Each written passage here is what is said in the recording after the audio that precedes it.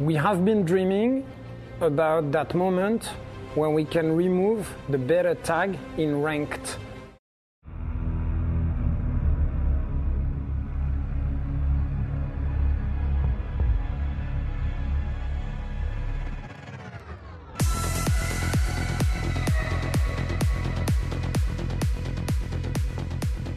Hello and welcome to episode 24 of the Unrenowned podcast, where we talk about Siege, what we like about Siege. What we don't like about Siege. This week we like a lot about Siege. Oh, you're Ryan and I'm Chris. I'm Ryan, he's Chris. There we go. We like a lot about Siege this week. Yeah, we do. We do, and then we are also... I am also upset about two things. We'll get into that. So, guys, there's so much freaking stuff to talk about. Okay, so we're going to do a little quick close out on Road to SI that ended this week, and then we'll go over the Year 4 roadmap, the Burnt Horizon reveal, the new patch coming out to the TTS, which includes a bunch of changes that they didn't mention at all in the roadmap or in the reveal, which are actually significant. And then we'll do a few questions. We're not going to cover a bunch of listener questions today just because we have so much to talk about, but there's a few that are specific to this stuff. So we'll go ahead and answer those, and then we will circle back next week and hit up some of the listener questions we've missed throughout the past couple of weeks. Anything to say before we get started?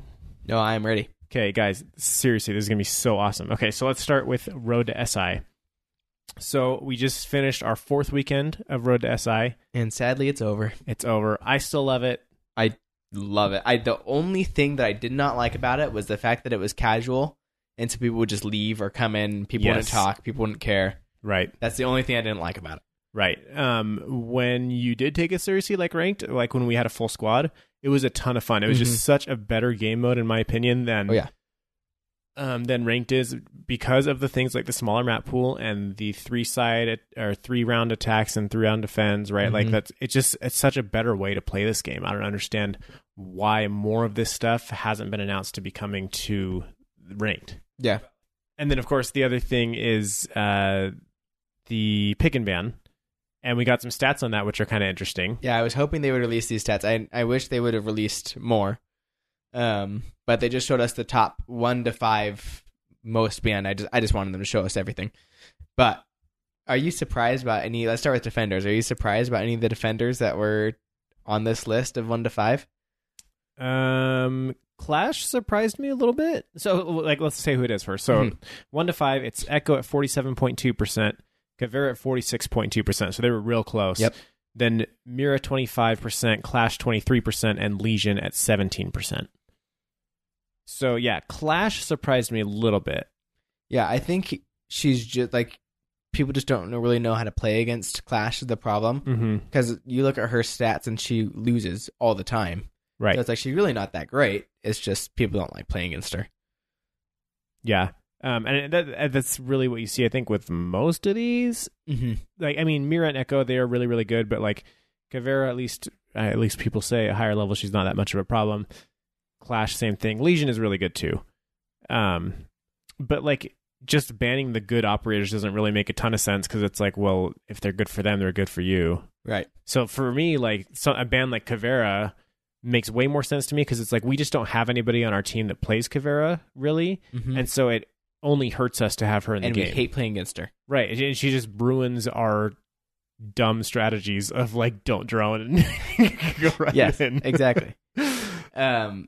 It's funny. People like, so it's Epi tweeted this out, and then some people would reply and be like, of course, like the characters like Echo and Blitz are always banned because nobody likes playing against them. And like that was every single one. It's like, well, Caveira is only 1% behind Echo.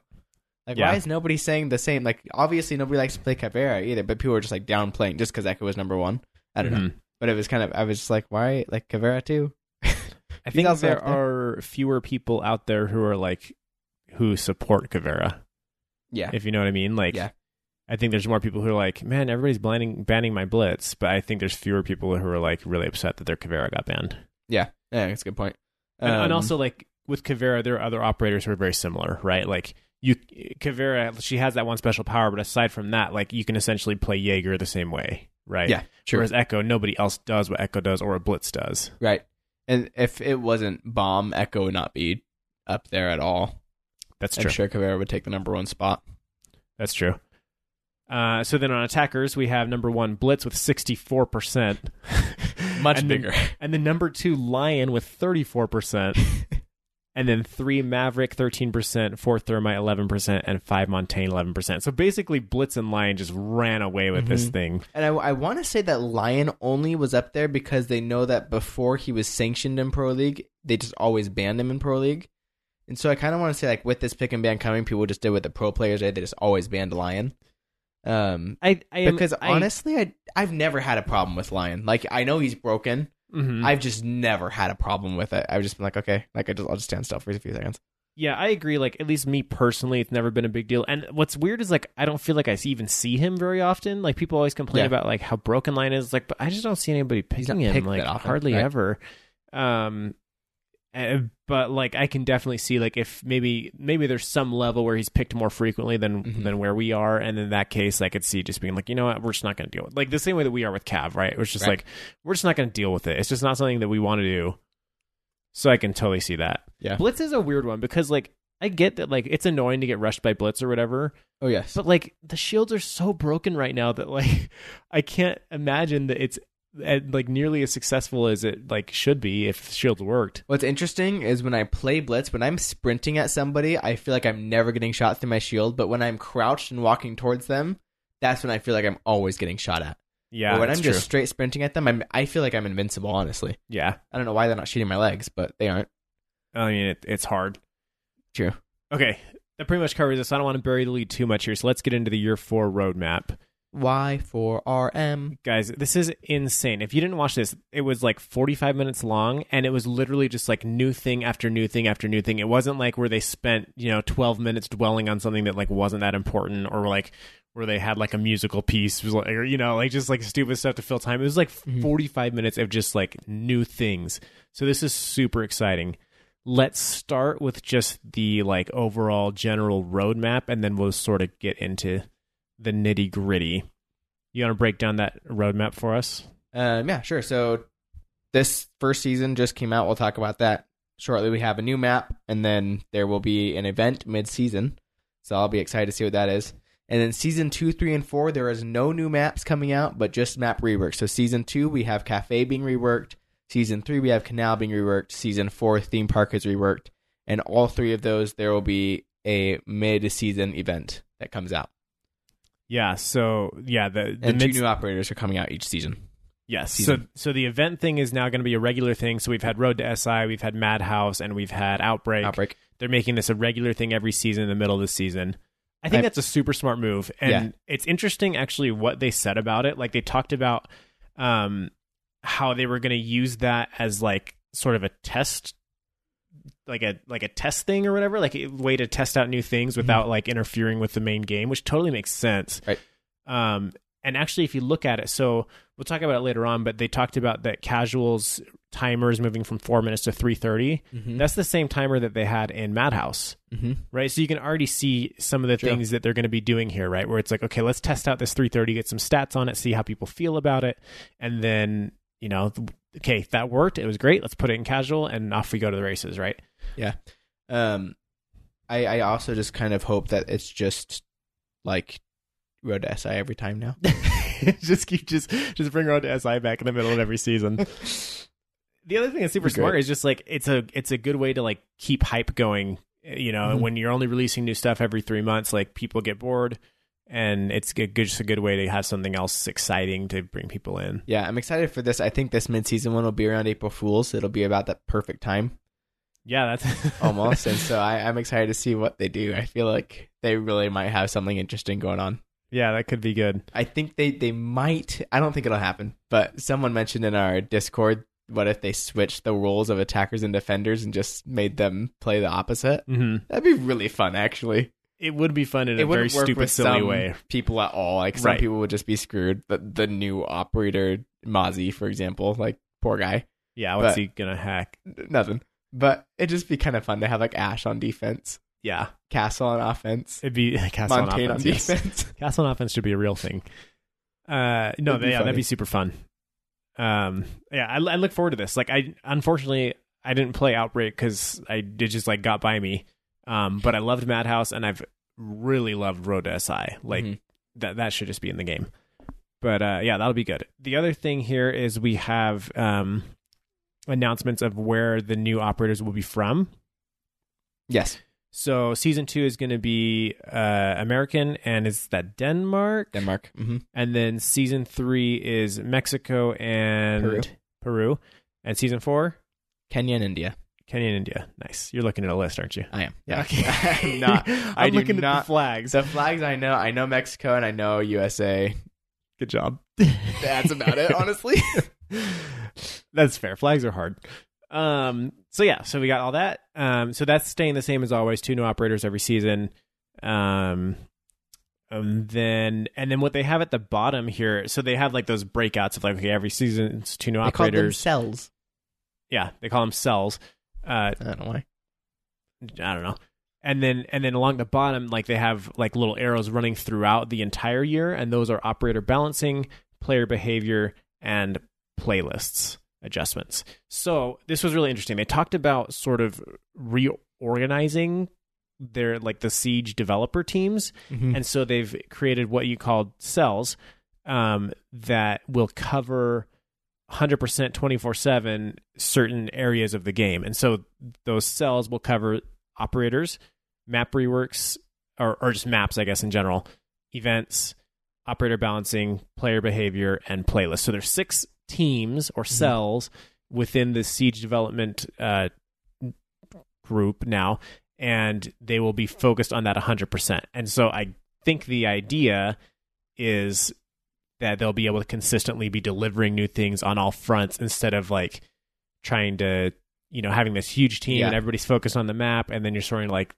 well, we also got to handle this issue with toxicity, so like let's spin up a little small team to take care of that. And like, no, it's just now this is the player behavior team. You handle toxicity, bans, that kind of stuff, and that's just what you focus on. I think this is super, super smart. It is. If you could choose and you were on one of those teams, which one would you be on?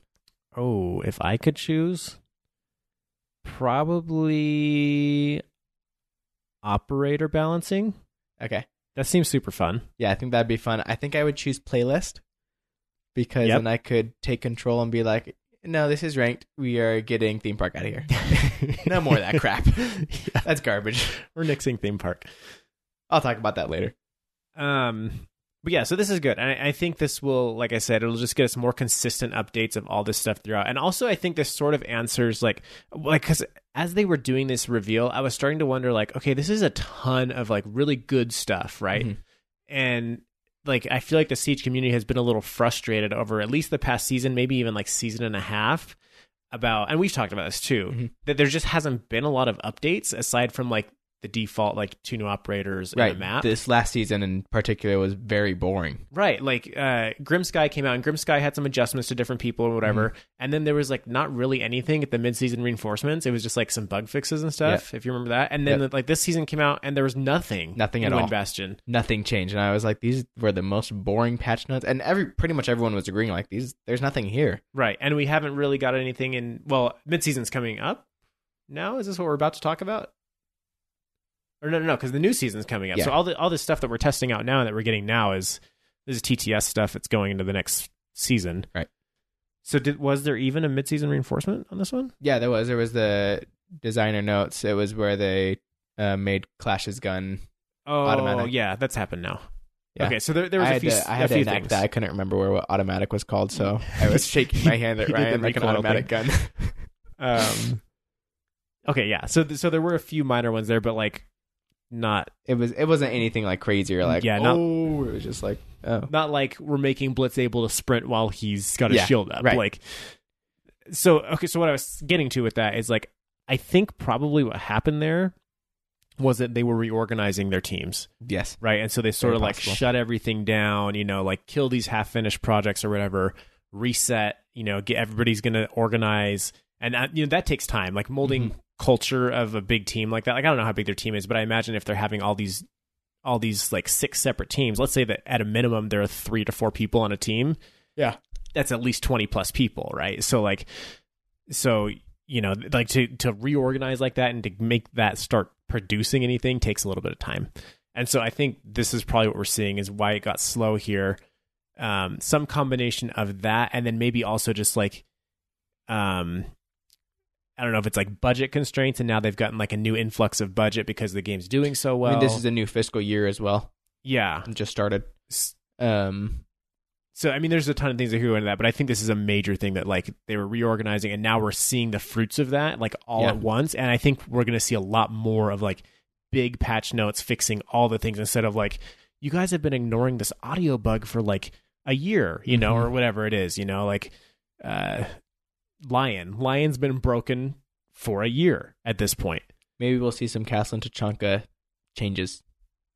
Finally, maybe, yeah. I think those are going to be like on deck, right? Because like I think they tackled some of the low hanging fruit first, but I think we're definitely going to see Castle and Tachanka coming up. Has Lion actually been on a year? Did I lie? Is that real? He's been out since he came out right before Maestro and Alibi. So he was year 3, season 1. Yeah, I'm going to look this up. You keep talking. So I was just going to say, I think also one of the things that made them kind of bring all this out now is just the Invitational was coming up, and some of the changes they were making were bigger changes. They're like, oh, let's just announce this at the Invitational. So I think they were just kind of piling things into this announcement to have like a really good announcement. Yeah. Whereas like if half this stuff was in our last mid-season reinforcement, then like what do they announce at the announcement? They don't have anything exciting. Sure. And I think they want the Invitational to have a lot of viewership continually, right? As people realize, like, oh, they announced really cool stuff at this Invitational. Yeah, I think that might be part of it. Although, I mean, looking at the announcements, a lot of them are like, oh, this is first half of year 4, so they're not even committing to like season 1, and then some of it's like second half of year 4. So like a lot of it is like still just sort of theoretical and in development. But I'm sure there's some of that. What I would say is like it doesn't seem like that'd be very wise to continue to make that a thing. Because it's cool to have this big event where you're revealing a lot of stuff, but like to have the health of your game suffer for the, the 4 months preceding that, like that doesn't seem very smart. Yeah. Yes, Lion and Finca were year 3, season 1, so they are approaching a year. So it was them, and then we released Parabellum. Thank you. And then we had the Clash and Maverick, and then Nomad and Kaid. That's the 2 I couldn't figure out. Yeah, everybody forgets Nomad and Kaid. I think Nomad is actually going to see some serious play now that this new season's out, because she'll start being allowed in Pro League, and I think once the Pro League players start using her for real, I think she'll see some increased play. I just realized Nomad plus Gridlock. That seems like a very cool thing. Oh, wow. Yeah, I didn't even think about that. So we'll get more into Gridlock later and we'll talk about it, but if you already know what's going on, just think about that in your head. That's going to be cool. When you said Gridlock, I was thinking Mozzie. I was like that doesn't help. What?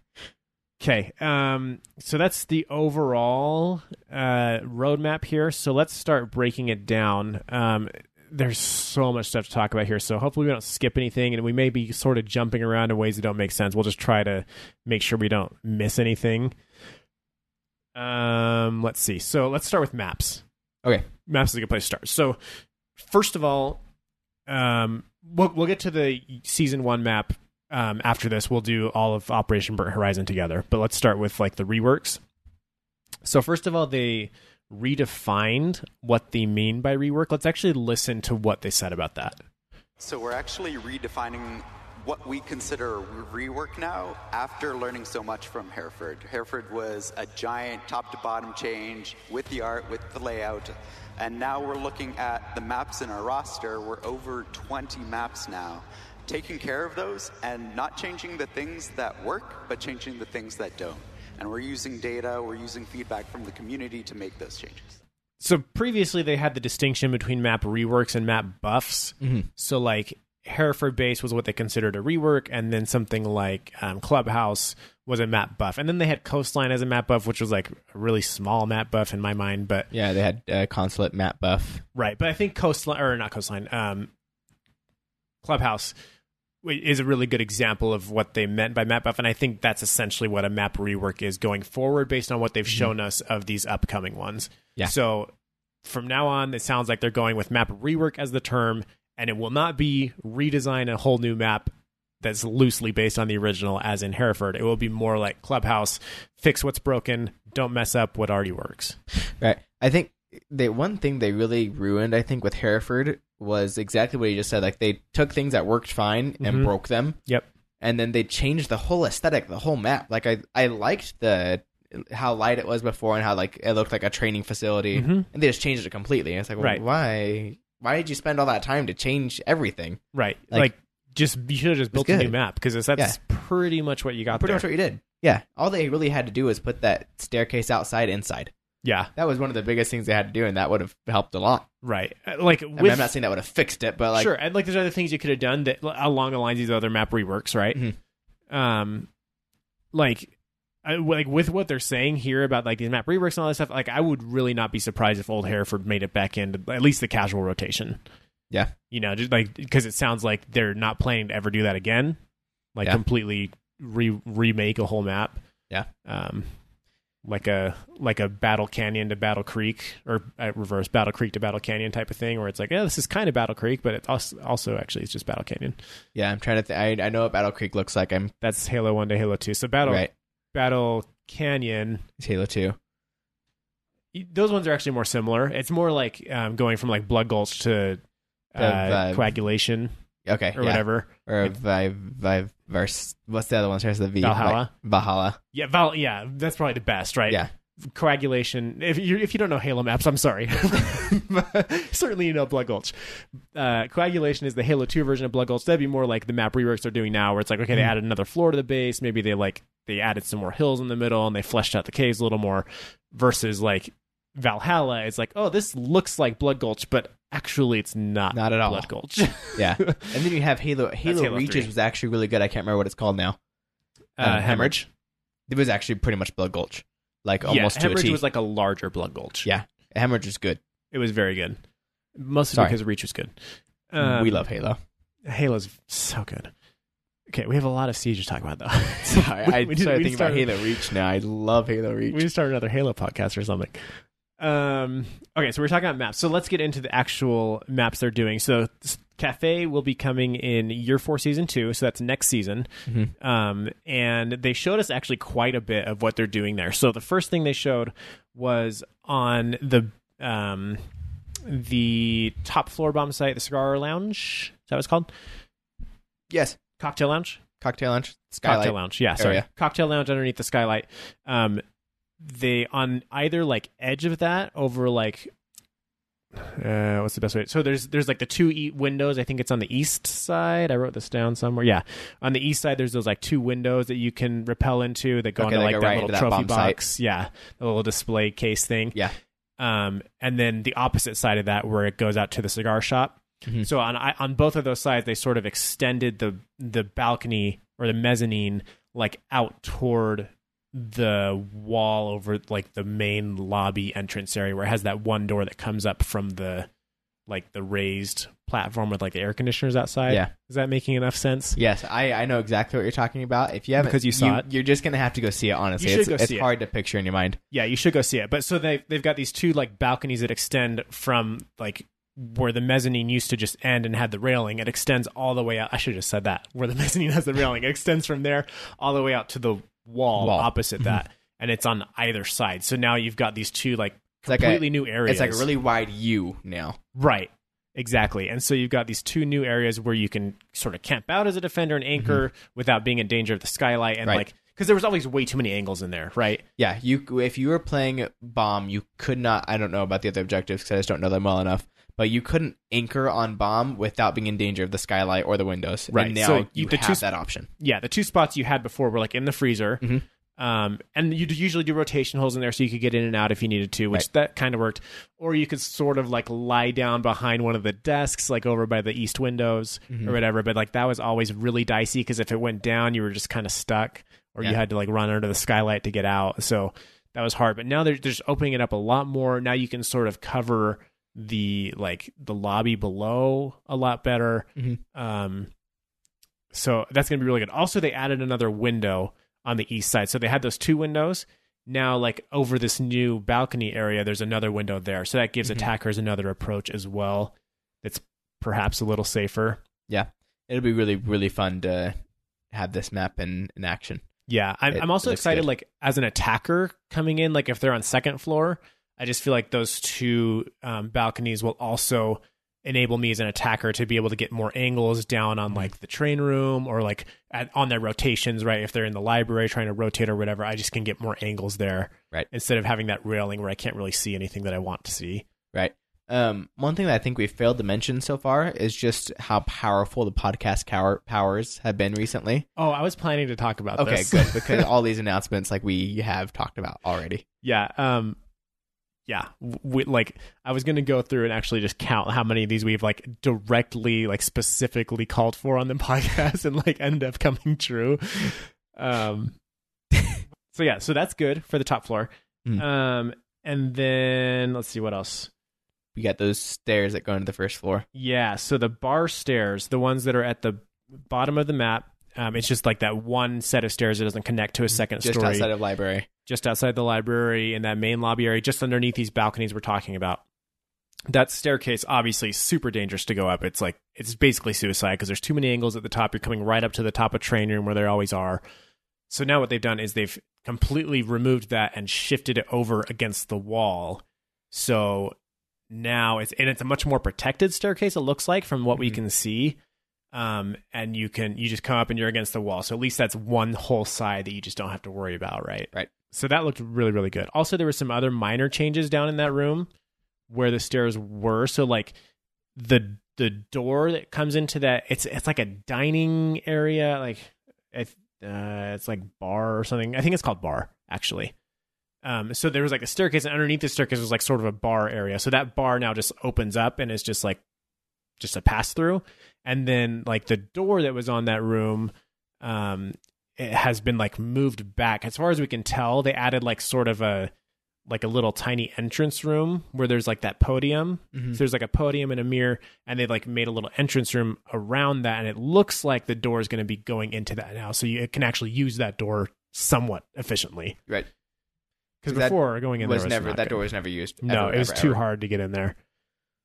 And then there's a new bomb site on the map as well. We don't know where that is. They said they've changed the bakery bomb site. It's not in the bakery anymore. Oh, they said there'll be 2 in kitchen now. Yeah, they said, bakery bomb site went into kitchen. Now, it's a little bit unclear because the kitchen has the kitchen prep where the current bomb site is. Mm-hmm. And there's also a kitchen bakery, which is that room that connects the bakery and the kitchen. Okay. So they just said that we moved it into the kitchen.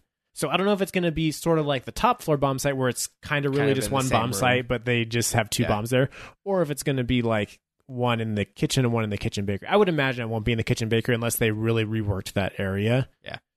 Because that's also, you just got a window that hops right in there. So that seems crazy to do that. And there's a new one. There's a new one somewhere. We don't know what that. It could be a split level. It could be cigar lounge. That would be crazy with all those windows in there. That could be like cigar lounge and mining room, or cigar lounge and trains or something. Yeah, I would expect to probably see something in library. I could see library for sure. I could definitely see a library one. Maybe not. There's secure area in library. Yeah, but I'm trying to think of where the second one would be. It could be like library and I don't know. Unless you had it over in the fireplace room, and then you'd use that one twice, which they do on some maps. They use the same one twice, but just change the second one. They could do a split level.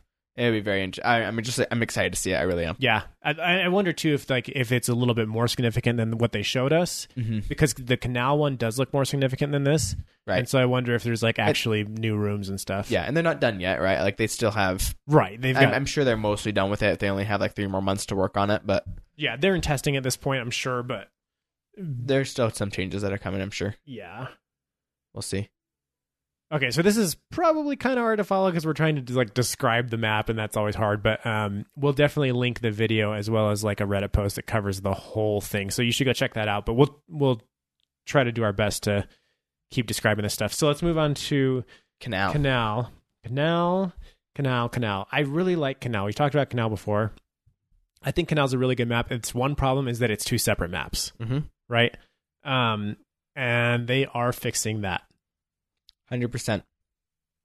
They now the biggest change that I am seeing with Canal is they have a second sky bridge that runs more on the other side of the map, and then they have a tunnel as well that connects the two.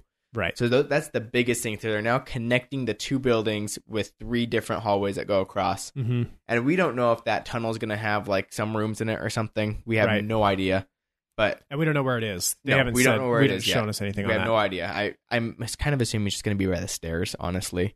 Just stair to stair, because those almost meet each other. Like where the garage, like from the garage to, into those other stairs. into like the bathroom area or something, the showers or whatever. I would assume that's kind of where they would go. But I'm just like, that's one of the biggest things, because now you can have the 2 maps connected. With some of the new rooms, you can like shoot into the other building now, just how the buildings are lined up. Mm-hmm. It's going to be good. So they showed us, I think, 4 views of this one, and it's really quite different. So the first view is from, I don't know the directions, but like from the ocean side, like where the big ship is. Yep. So if you're standing in front of that big ship and looking at the map, so there's like the control center that's right in front of you that has the big satellite dishes on the top, and you can't rappel up to that window. That is entirely different. So all those big windows are gone. Now it's just like little slit windows, and it looks like you might be able to rappel up there now. So that really, really changes the control center room. And I don't think attackers are going to be able to be tall enough or defenders are going to be tall enough to be able to shoot through those. I don't think so. I think it's going to be attackers like, might be able to get up there and shoot through them. I agree. I think it's going to be a little bit like the kitchen windows on Chile. That one you can obviously get on a countertop and see out of, but I think it's going to be like that height, more or less. Okay, yeah, I agree with you. I think another good example of like something like this is House, the balcony, not the balcony. Yeah. The stair windows. Yeah, there's like that slit, the grate that's in the lobby. Yeah, attackers can get through, but defenders can't really. I guess defenders can put a rotation hole and get there, but usually it's attackers that are there shooting in, not defenders peeking out the window. Right. I think one thing that I think is very important to know is every sky bridge is on a different level. So you have one of the sky bridges is 3rd floor, one's 2nd floor, and then one's in the basement. So when you're a roamer or you're trying to flank, you can drop down a hatch on one floor, go across the sky bridge, climb in the other building to the 3rd floor, go across that sky bridge, and then you're above them. Right. So like wherever you are, there's now a way to utilize that other building to get around to get to a different floor safely and then come back. Yes. Which is going to be very fun. Also, I just realized this. So they expanded the Coast Guard building quite a bit. But what I just noticed is that with that, it's a much shorter distance from the garage of Control Center to the boathouse area of Coast Guard. So I think you could cross there too, and it would be an exterior crossing. You'd be outside, but I think you could probably cross there. You might get spotted, you might make it, but you can do it, as opposed to like running from the garage all the way to that door in the boathouse, and then it's like everybody knows where you are, and there's no other entrances. Like you're stuck. That's the only way you can go. So that's interesting. They removed the exterior stairs that were there on the Coast Guard building. So that hallway, this is like really weird. Like you can sort of tell from 2 different angles what they did here. But like there's the exterior stairs you would go up, and then there'd be that hallway, and that had like the little window with the bars on it, like a service type of window. Like as soon as you walked in that door. So now those stairs are gone, and that hallway just has stairs inside that come down into like where that boathouse area was. There was the hanging boat and the parked boat. It looks like those boats are gone, and that's like all now enclosed inside of the building. I don't know if it's going to be technically inside or outside. You know, it might be like Favela, where there's that place that's like you're inside, but you're actually technically outside. Right. So that's a little bit confusing, but like that whole area now is enclosed in the building, and the stairs actually go there. So like now also, if you're down in that CG1 site or whatever, or your CG2, like whatever, from that CG1 site, you can just get on stairs and get up to CG2 instead of having that one staircase that's the only rotation between them. Now you have 2. Also, there's another staircase at the end of that hallway. So there's the stairs going up into the 1st floor or 2nd floor, and then like going down that hallway, there's another staircase that goes up into a new room, which on the top of the building. Sky bridge that goes. Yeah, so it looks like there's a big room at the top there that connects to the new sky bridge. So I mean, it's insane. Like just from the very, very first screenshot they showed us of the exterior, there are a ton of differences. If you watch this, you can hear the audience go, "Whoa!" Yeah, it's pretty cool. It's great. It's good. It's a good one. Yeah, and then the last thing that was interesting is on Control Center, 3rd floor. There was those 2 bomb sites in there. From what we can tell, the main bomb site that's actually in the Control Center with like all the computers and all that stuff, that looks like it's at least the same shape because all we saw was the outside of that room. But then they the camera panned back and now that hard wall in the hallway has turned into a soft wall, and then all of a sudden where there should be a door going into the other bomb site, there's a corner. Server's room. Yeah, there's all of a sudden a corner and the wall just extends down that way and there's no room there anymore. Now it's a hallway. It's a big hall. So there's a hall and there's some stairs there. You can't really see if the stairs are going up or down or both, but there's like a stairs sign. There's a sign pointing to stairs. So I think personally what's going to happen, I think they're going to combine that connector room between the 2 bomb sites. I think they're going to combine that with the secondary bomb site and make that into one bomb site. And so there'll be the control center and then the servers room or whatever it was. Right. And there'll just be those 2 rooms basically. Mm-hmm. Yeah, I am excited for Canal as well. Now, this is where I start getting nervous. I'll talk about this in a second more, but this is another map that's being reworked that's obviously going to come into ranked play. And it's making me more nervous of another map coming into ranked. But you know what? I'm fine with it because we're not adding new maps. Right. Because the clubhouse rework or map buff or whatever you want to call it, that it never felt like a new map. It just felt like I have to learn a few new things that make this map way better.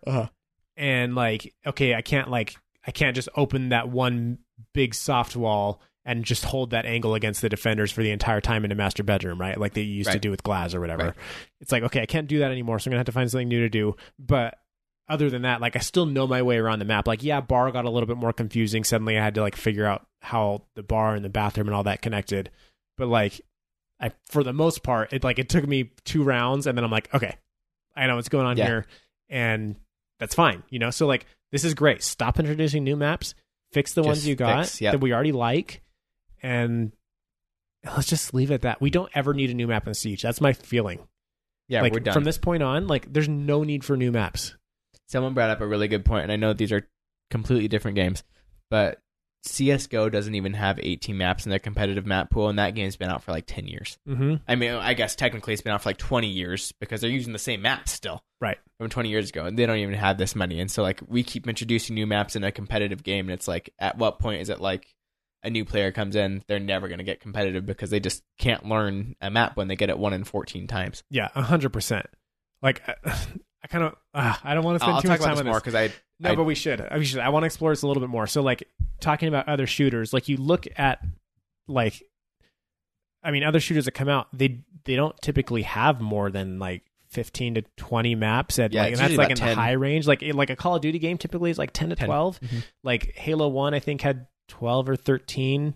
Most Halo games would get a lot of added maps going throughout, but a lot of those also were remakes of old maps from old Halo games. Mm-hmm. And then what you get is you get this big map pool in Halo games. So a lot of Halo games will have 40 maps by the end of their life cycle or something. And maybe an exaggeration, but maybe 20 to 30. But people only like 6 of them. Yeah. So the vote comes up and you only end up playing the same ones over and over. You're playing Guardian, you're playing what's that one where it shoots you across that huge thing? The Halo 3 map where it's the super long bridge and then there's the man cannons. Long bow. No, that's from Halo 4. But you know what I'm talking about if you play Halo. But yeah, if you have these big things, especially when it gets into competitive play, right? Mm-hmm. Where it's just these are the legal maps for competitive play, and that's all we play. And with Siege being such a competitive game, obviously we're not all Pro League, but I just feel there's no need to have so many maps. And because the maps are so living as you're playing it, it's different every time. So you don't have to nothing changes in a Halo or a Call of Duty map as you're going. Even Battlefield, it's we brought down this the skyscrapers, and now it's a different map. And it's like, no, it's not. It's just a worse map. I hate when that tower goes down in Shanghai, I think it is. Yeah, it's it's dumb dumb. when it went down. Dang it. This went from a good map to a bad map. Gets all smoky. Yeah. It's so stupid. Yeah, but like Siege, it literally evolves every time, and it's different every time, and you play it the way you want to play it, and like it's fine. Like there's so many other variables, we don't need separate maps. Right. And it's harder to learn because you're in a certain area of the map, and that's the area of the map that you play for those 3 minutes. Yeah. And if you die before that, you're dead. Right. And then like you only have like maybe 15 minutes of map play in a game, of actual like map play. Mm-hmm. Whereas like other games, it's like the whole 10 minutes or 15 minutes of the match, you keep respawning and going back into the map and exploring new things over and over and over and over and over again. Yeah. Whereas you just don't get that luxury. And so it's so hard to learn a map. And I hate having a brand new map come into ranked play, because that's not competitive when nobody knows the map. It's not at all. Right. Like it needs at least a season for people to learn the map, and then like, okay, well now let's bring it in and let's try it in competitive. Yeah. But like at this point, like I'll play it 1 in 14 times in ranked. I mean, theoretically, I'll probably have it like 6 times in a row because that's how it works somehow. But yeah. No, they 100% should do the same thing they do for the Pro League, where it's like, okay, the new operators won't be in Pro League for a whole season until we fix them, right? And like, let's do that with the maps, where it's like, okay, this map enters and it goes into casual until we decide whether or not it's good enough, and then it comes into ranked, and that way you can learn it in casual. Yeah. Right. And there should always be the discovery playlist.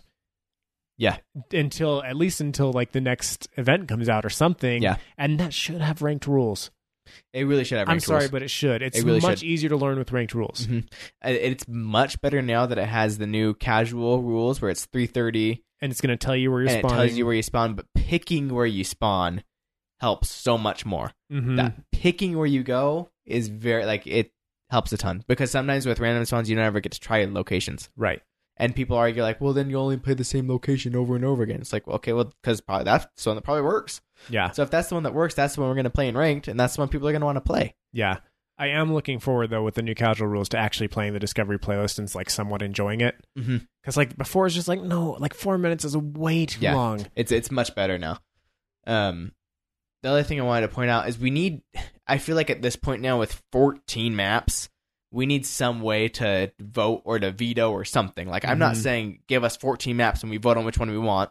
I'm saying like give us 3 and the lobby votes on one of the 3 maps. And so like if someone really likes Skyscraper, it's not, you'll never get to play Skyscraper. You just won't get to play Skyscraper if Border and Bank come up beside it. Like, good freaking luck. Yeah. And that's because nobody wants to play Skyscraper when you have Border and Bank as options. Right. But if you get Skyscraper with Theme Park and the new Hereford, you might be playing Skyscraper. So I mean, it's a better way for people to at least be like, okay, first of all, we're no good at that map, so let's not play that for our rank, or just like everybody knows, okay, this map sucks, let's play this other map on here. Right. Yeah, I've been a big proponent of that for a long, long time. So let's keep talking about it, and eventually podcast power will kick in. Good point.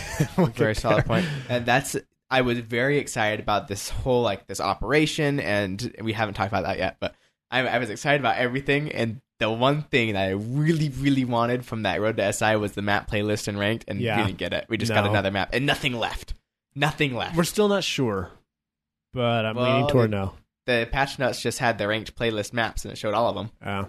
And they just added the other ones. Like, why? No, yeah, you're right. Take something. If you're working on Theme Park, you're doing a rework on Theme Park, which we'll talk about right now, and you're doing a rework on Cafe, obviously there's a problem with those two. So why are they in ranked? Well, Cafe is not. Is it? Yeah, Cafe is. It's being reworked. Yeah, okay, yeah. Yeah, it's in. No, yeah, it's in ranked. Yeah. So why are those in ranked? If you know there's a problem that needs to be reworked, why do you have them in competitive play? Especially, like you're saying, like this whole 1 in 14 thing is a real problem. Like if I want to learn Fortress or what's it called? Outback. Like Steakhouse. Yes. Also known as Steakhouse. Like if I want to learn that, 1 in 14 is not going to be enough. No, not at all. Like and like there's one thing where you can go into Discovery and like play it a little bit and learn it, and then you can go in like a terrorist hunt and walk around and learn it. Yeah. But that's not the same as playing it in ranked. I want to play ranked. Right. Like, and If I have time to play Siege, I want to play ranked, honestly. That's part of it. Is I want to have more fun, and like ranked is a more fun way to play Siege, and it's more competitive, and I can learn it better because I can choose where I'm spawning. But also, like playing in casual is not the same as playing that map on ranked because the competition is much better. Like they've figured out the spawn peaks, and they figured out like the rotations to open up and all this stuff. And it's like that's what I need to be seeing to learn this map. Mm-hmm. And 1 in 14 is not going to get me there. Especially when I play like 4 hours a week, it's just like give some love to your dad gamers, Ubisoft. Yeah, come on. I mean, or just college students that try in college, like and work. Like I don't have time to play every night. Like I have time to play 2 or 3 nights a week, and then Friday nights I'll play for like 5 hours, and another night I'll play a couple hours. But there are plenty of us who are not playing this 10, 15 hours a week.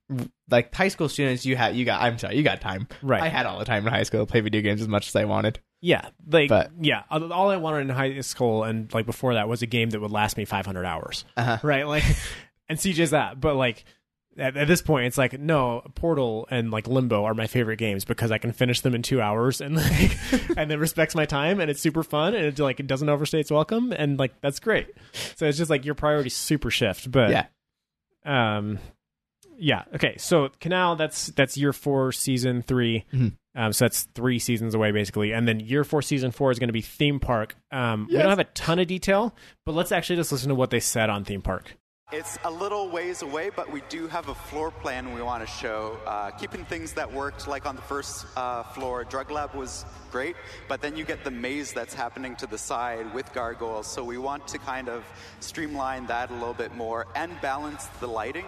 Right now, Theme Park is a map that's super, super dark in some places, super bright in some places, so kind of averaging it out so that it's easier for players to recognize what's happening. Cool. And then on the second floor, we're actually taking a look at that connecting hallway where you have the train cars. It's very hard to flush out defenders. There's so many hiding spots.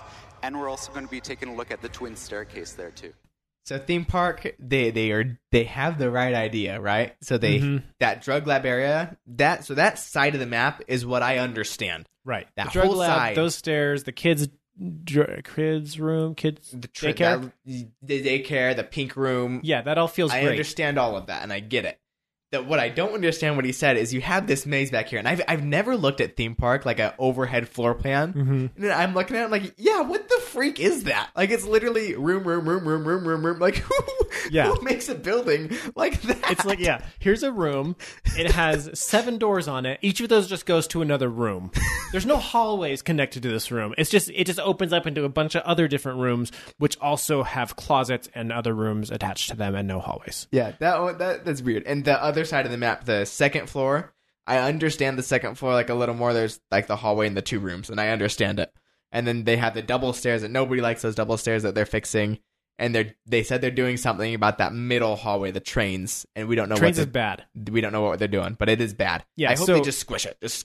They got into it a little more in detail, and they were saying basically like there's too many places for the defenders to hide in there. It's too difficult to clear it out, and that's 100% the problem. It's like, you spend 30 seconds droning it all out, and then by the time you're done and you walk in, somebody has moved in and is hidden like right where you come in. Or even if that doesn't happen, you come in and you start pushing toward the bomb site you're going toward, and then Caveira comes up from behind you on the other side of the building and has a million places to like hide and pepper you from. It's like, this is just bad. It's just so bad. Yeah, I also hate what he said about the lighting. Like he said, some places are very dark, some places are very bright.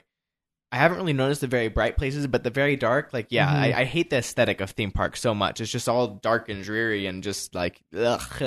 Yeah, it's like I hate it. I like the light, and I like being able to see people and have clear vision.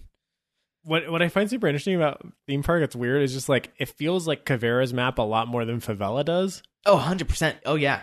Like, in my head, they're associated 100% together because it's just like, this is built feels for like Caveira Caveira's playground. Who came out with Theme Park? I don't know. When did Theme Park come out? Dokkaebi and Vigil? No, that was Tower. Yeah. Hang on, let me look this up. Let's see. Theme Park. Oh, I don't know. I'm looking. Dang, I'm putting all these operators together. I can't. Who was Mira and Jackal? Coastline. They were Coastline. Okay. This is Operation Blood Orchid, which is Hibana and Echo.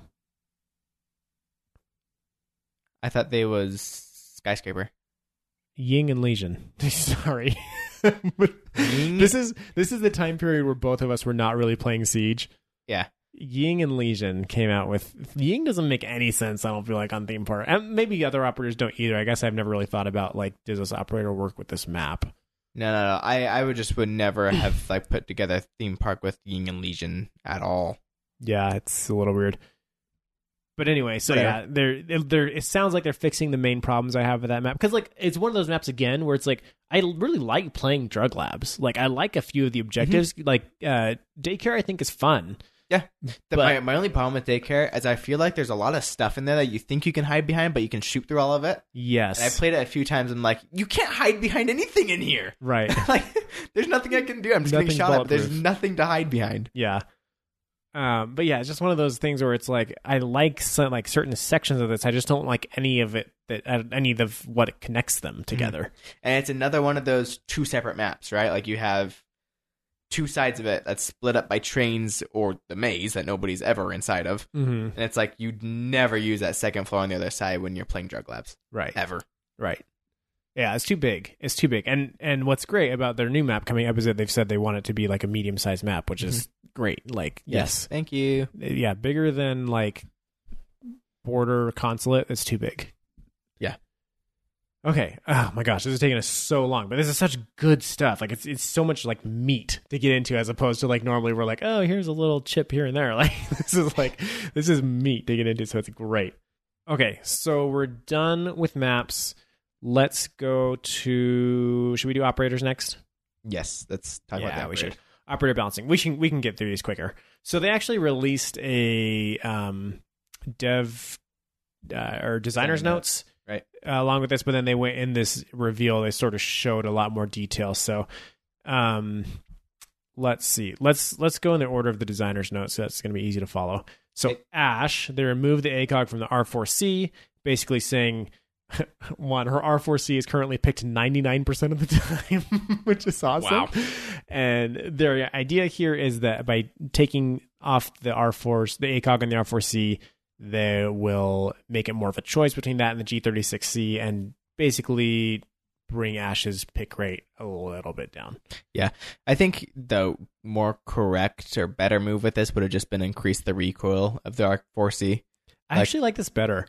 You do? Yeah, because like the R4C is such an awesome gun, and in some ways it's sort of iconic of Siege because Ash is so well picked, and like it's everybody's favorite gun. Like, so in some ways it's like, let's not like ruin it. Like, let's not ruin the 416C, right? Like, okay, let's just remove the ACOG and make it where it's like, okay, well, I can either do the 416C or I can do Bandit with the MP7. Right. And we talked about this with Doc and Rook when they change the damage down. We're like, that's not going to change anything. The problem is that gun's a sniper rifle. It's super stable and it's got an ACOG on it. Right. If they remove the ACOG from those operators, now you've got a whole different story. Yeah, now I don't know if I'm maining Rook anymore. Yeah, right. That's like it's his gun that people are playing. I mean, their utility is very good as well. But right. But you have to balance that with like, he's a 3 armor. So he's slow and loud. Like, and that's something that comes into it. But it's like, well, F it. I roam with Rook all the time and it works. Like, he's just got a great gun and he can take a hit and like it's great. So with this, I started thinking about like, what if they took the ACOGs off every single gun except for DMRs? So the only people that have ACOG is Dokkaebi with her DMR. You're saying only on attack or on both? Both. If no you have a ACOGs DMR, on it's defense. But yeah, on both. Just take away all the ACOGs. So if you have a DMR, you have an ACOG. So if you're Buck, you have it. If you're Blackbeard, if you're Twitch. Right. Because DMRs obviously. Right now, they're almost never picked unless you're forced to have one with Dokkaebi. Right. I'm not saying that's going to be like a great fix to Siege at all. No, yeah, that would like radically change Siege, I think. 100%. But it's an interesting thought. Like, how do we make DMRs viable in a game where it's all about one-shot headshots? And like, you can't when every other property of the gun is equal, right? All things being equal, why would you ever choose the DMR over an assault rifle? And you wouldn't, like, hardly ever. And so that is a very, very interesting. It'd be cool as like something as part of an event, right? Yeah. where it's like Be a no interesting. attachments event or something, like that's just part of the event, and it's like, okay, now DMRs just have built-in ACOGs. Nobody else has them. They're like a nice ACOG, like some special looking ACOG. Yeah, That'd be cool. that would be cool because that would Um, actually give them a place. Yeah, and you know what else it would do? It would change spawn peeking as well. Mm-hmm. It would change glass from getting sniped from dock way instead of objective, where it's like, okay, I got my sniper all the way out here, but you can see me clear with that ACOG. It doesn't have like a haze over it. Right. It's like, I don't know, sometimes it's kind of silly. It would just change spawn peeking. It would change a lot of things with Siege, Yeah. which would be really interesting. I'm not saying it's a great idea at all. Like, Mhm. it might really suck, but it'd just be interesting to see. Mhm. Yeah, so I like this on Ash. And what they said here is they think Ash is a great place to learn what the impact of removing an ACOG will have. So, I mean, this is actually the first attacking weapon without an ACOG of like rifles, right? Yeah. Which I never really thought about before, but all DMRs and assault rifles on attack have ACOGs. Mhm. So this is the first one they're removing it. And so, yeah, what's interesting here is because Ash is so frequently picked, whatever impact this has will be very well stated, right? Like they'll be able to tell, as opposed to like if they did like say Blackbeard, it's like, well, Blackbeard's never picked, so you like it's hard to tell if there's any difference, right? And also it's great because she has the G36C that still has the ACOG, so it'll be interesting to see if people stick with sort of the better gun or if the ACOG is really what's important. So that'll be cool. By the way, all the ones we're going down first here, these are all coming year 4 season 1. So these are in the TTS right now. You can play them. And yeah, these will be coming very soon. Maverick, they increased the swap time between his torch and his weapons. The idea was make it harder to just open a hole real quick and then punish the defenders with, like before they have time to react or if they haven't realized that you've opened the hole or whatever. Legion, they reduced his goo mine damage from 8 to 4. Yeah, that's insane. It's a big one, but he's still, so instead of being like okay, crap, now I have to pull this out of my foot right now because I'm dying. Now it's just like okay, that's very annoying, but I can still be shooting at this guy and not really worry about it right now. But it still denies a plant, it still denies sprinting, and it still gives intel of where someone is. Yeah, so it still fulfills basically all the main roles and the major roles that it had before. Legion has been in this spot that we've been saying for a very, very long time. Like, he's low-key OP. Like, he's OP, but nobody knows it. And like we've been saying that since like shortly after he came out, when we got back into the game and Taylor started playing him a lot. We're like, yeah, this is just super OP. Like, but nobody notices. And it's like just over time, people have started to catch on like how good he really is. Right. Especially I think as ranked switched to bomb. Well, no, ranked didn't switch to bomb only. We switched to bomb only. I guess as Pro League switched to bomb only, and like that became like the bomb strategy became like the core strategy of the game. I've always liked bomb better. I just love that aspect of having a kit that drops somewhere randomly. Like, oh, I got kit. Yeah, it's such an And you just toss the interesting kit. dynamic of this like this resource that the attackers have to manage, right? So yeah, I think this is good for Legion in that it's not a major nerf, but it will, I mean, in theory, it weakens him, right? I don't think the amount of damage that you take per tick is really a super significant factor, other than like people will ignore it a little more. So people will like play through it a little bit more often. And so that will be sort of interesting that it's not like an immediate you have to get out of there. Right. Okay. Dokkaebi. This is a big one. So 3 changes to Dokkaebi. 1, after 18 seconds, the phone calls will hang up on their own. So you can just let it ring. 18 seconds later, it's done. If you are in range of a mute jammer, Dokkaebi can't call you, which that's the same as it's always been. They just kind of said that for clarification, I think. Yeah. And then, or wait. No, that's been a thing. No. But it's not clear from this, and maybe they have clarified somewhere else, but it's not clear the way they said it, whether that means the same thing as always happened, where if I'm standing in a mute jammer, Dokkaebi can't call me, or if it's saying if Dokkaebi's within range of a mute jammer, she can't use her phone. That's probably what they're trying to say. That might be. It's unclear. They said being in range of mute jammers will prevent Dokkaebi from calling you. It's unclear. We'll have to test on the TTS. It must be Dokkaebi being in range, because she couldn't call you before when you were on a mute jammer. Right, but what I'm wondering is if they were just clarifying because of the next point and they didn't want people to be confused. So the next point is walking into range of mute jammers will hang up phone calls during the call. So if we're reading into like the phrasing they use the same type of phrasing in the second one, where like being in range of mute jammers, walking into range of mute jammers will hang up phone calls during the call. So it sounds like they're talking about the player who's affected, right? I'm not sure. No, I'm not certain. We'll test it. We'll report back. But I don't think they changed it so that Dokkaebi can't call if she's within the range of the mute jammer. Yeah, we'll see. I think that might be the case now. Interesting. We're going to test it tonight. But this is good. I think the 18 seconds thing, that's great. Like we've specifically asked for that. Yep, 100%. And it's a very long time. It's not like it's 10 seconds. It's 18 seconds. That's a long time for your phone to be ringing. It is a very long time. But you don't have to answer it. Mm-hmm.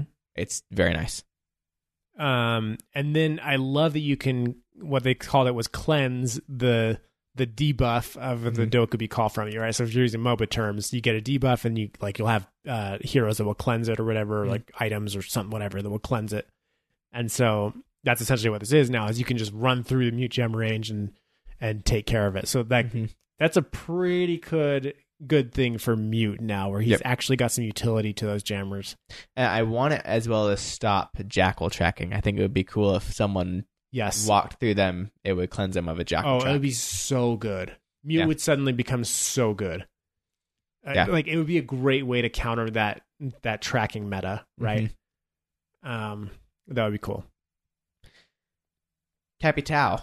Oh, thank you. They have significantly increased the area of effect size of his asphyxiation bolt, and they reduced the damage per tick from 19 to 12. So you can run through it now and you're fine, honestly. It takes a lot of damage from you because this tick is still just as frequent, but it's not like a frag grenade where you would shoot it at them and it would kill them like pretty instantly.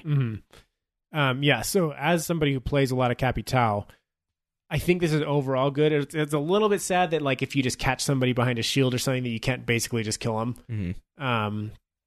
But like it works a lot more the way that I've always wanted it to, where I can like put it into a small room and just deny that room to them. Right. Where I'm a little bit nervous about is if the reduced damage is low enough that they just will ignore it and run through anyway. And then it's like, well, this is cool in theory, but people just run through it. Like the electrified barbed wire, right? Like obviously it's a lot more than that, but like the electrified barbed wire is like, okay, yeah, that's cool, except it's like 9 damage, so nobody cares. So they're just going to walk through it. Yeah. I think though, like 12 damage and the ticks are pretty good. You're going to take a lot of damage. You will take damage quickly. Like it's gonna hurt you. So it's a good one. I'm excited. The other thing was they fixed where you could get it to go through walls and go through like mirror windows and stuff. So they're like, we talked about this before, was there's a certain trick of like how you shot it where you can make it go through walls or not, depending on what you wanted, which is cool. That's gone now. So now what it'll kind of do is like they showed shooting it onto like a low rooftop, and like the piece of the area of effect that was on top of the rooftop stayed on top of the rooftop, and the rest of it sort of fell down around the rooftop. So then like after shooting it, the player went and ran through and stood underneath it where he shot it on the rooftop, and he was safe because it didn't fall through that rooftop. But it's like, it's interesting. It's like it has gravity to it instead of sort of like being a vortex, right? So it's like it will cover the ground now and it will fall to the ground. Right. So that's really interesting. Yeah, I like it a lot. It's like a wall of fire. I mean, yeah, it's this will be very interesting to do. The last one I believe is Clash. Nothing crazy. They just removed the muzzle brake on the machine pistol. So yeah, being that now it's an automatic weapon, there's no reason to have a muzzle brake. So makes sense. Yep. Okay. The other ones that are coming up that are not in this patch, but they've announced and shown us. Lion, first half of year 4, defenders are not. So I would actually guess the Lion is probably coming during the mid-season reinforcements. Defenders are not revealed by a full outline anymore.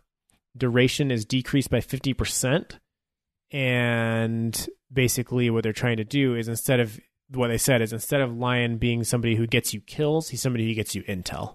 What do you think? Yeah, it's good. It's like pings is what it is. It's like very frequent pings if someone's moving.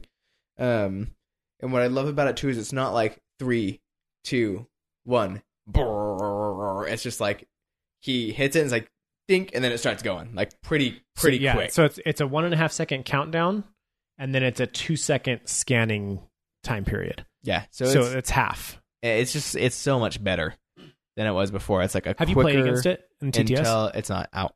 Oh, right. Duh. But I'm excited for this one. This is a good change to Lion. I feel like he'll actually be played more now that it's instead of like because before like you had 3 seconds, like, okay, let me go run in a corner and then get down and then wait for it. But now it's like 1.5 seconds isn't very long. So I think you're actually going to get a lot more intel from Lion. Sure. And people will just play through it more, right? Because if it's just 2 seconds and it's not a full outline, people will just be like, well, it's basically like an alibi spot or a jackal spot or whatever, right? Like, I wonder though if it's going to be enough. Whereas like, okay, now is there any reason to play Lion? Yeah, we'll see. I mean, we'll have to see when he comes out. But honestly, I've just never felt like Lion was a good concept at all. Like, I just wish he wouldn't have been introduced at all because his concept is just bad. He should have gone in the freezer. Stick him in the freezer, man. Deep freeze. Cryo chamber. Next one is Glass. This one I really like. So his infrared basically won't work when he's moving. So he has to stop, and it's a short cooldown. Like, so if you're scoped in and you stop moving, there's probably like a 1 second cooldown, maybe. Yeah. Where it sort of like warms up, really. Not really a cooldown, more of a warm up. And like the yellow operator, right, will like fade in.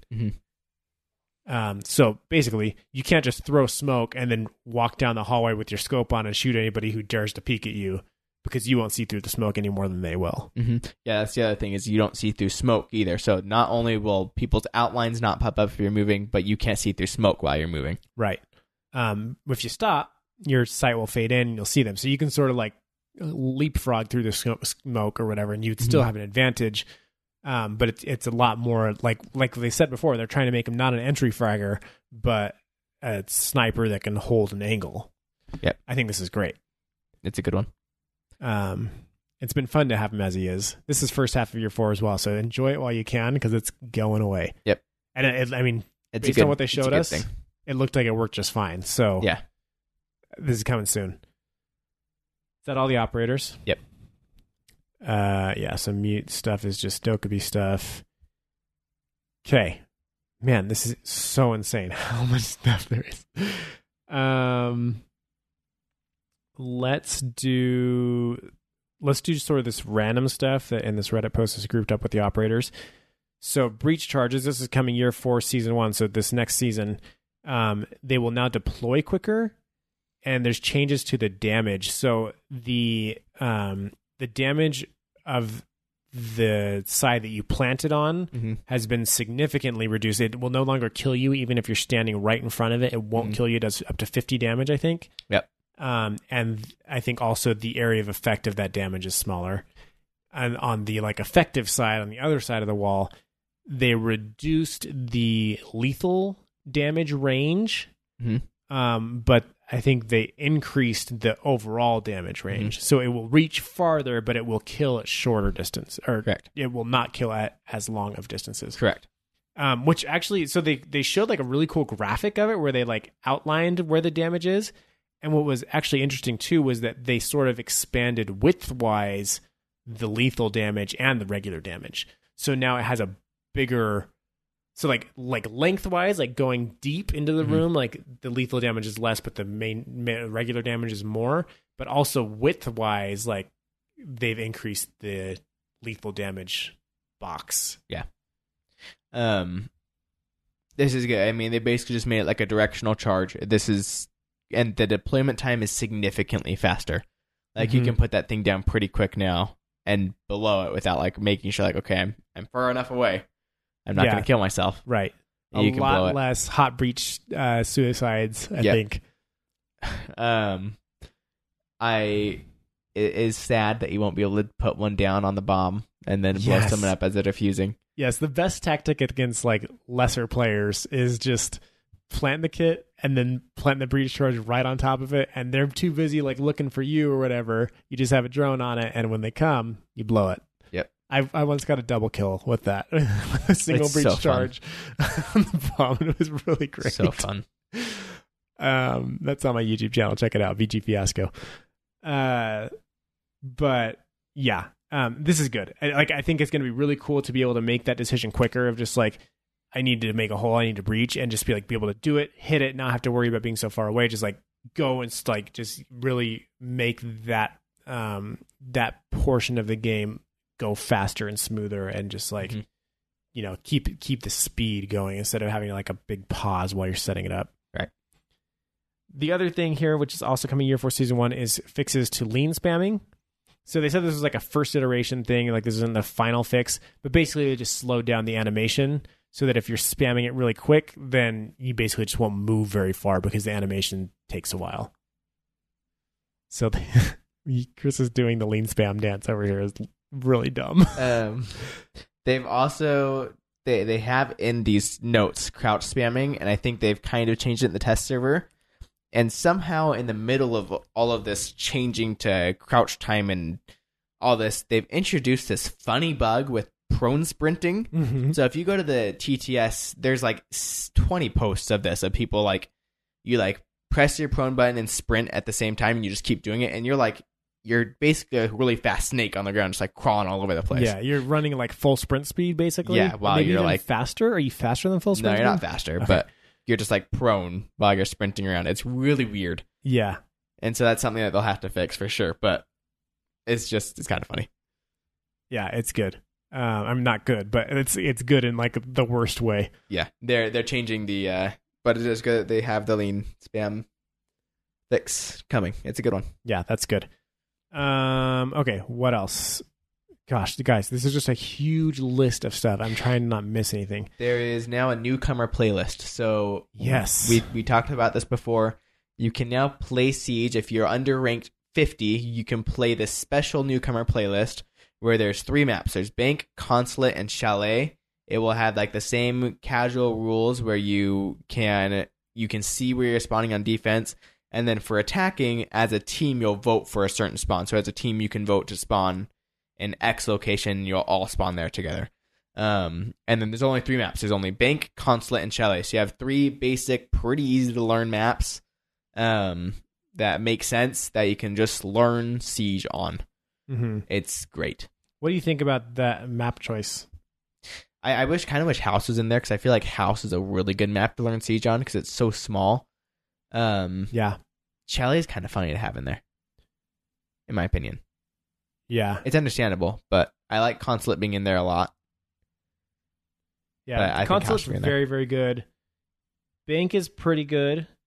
Chalet, I do think is weird because it doesn't have like the rooftop stuff. It's like it's weird in certain ways. I think House is good because, like we said before, it's so small, easily comprehensible. Like anybody can jump into a House match and within a few rounds feel comfortable walking around at least. And I just think it's a very, very good avenue for that. I would like to, it's impossible to do this, but I would like to see like how long because I don't really know how long it took me to learn House, but I'd like to see like how long it would take me to like go into a map like House basically and learn it, like, because House is so simple. Yeah.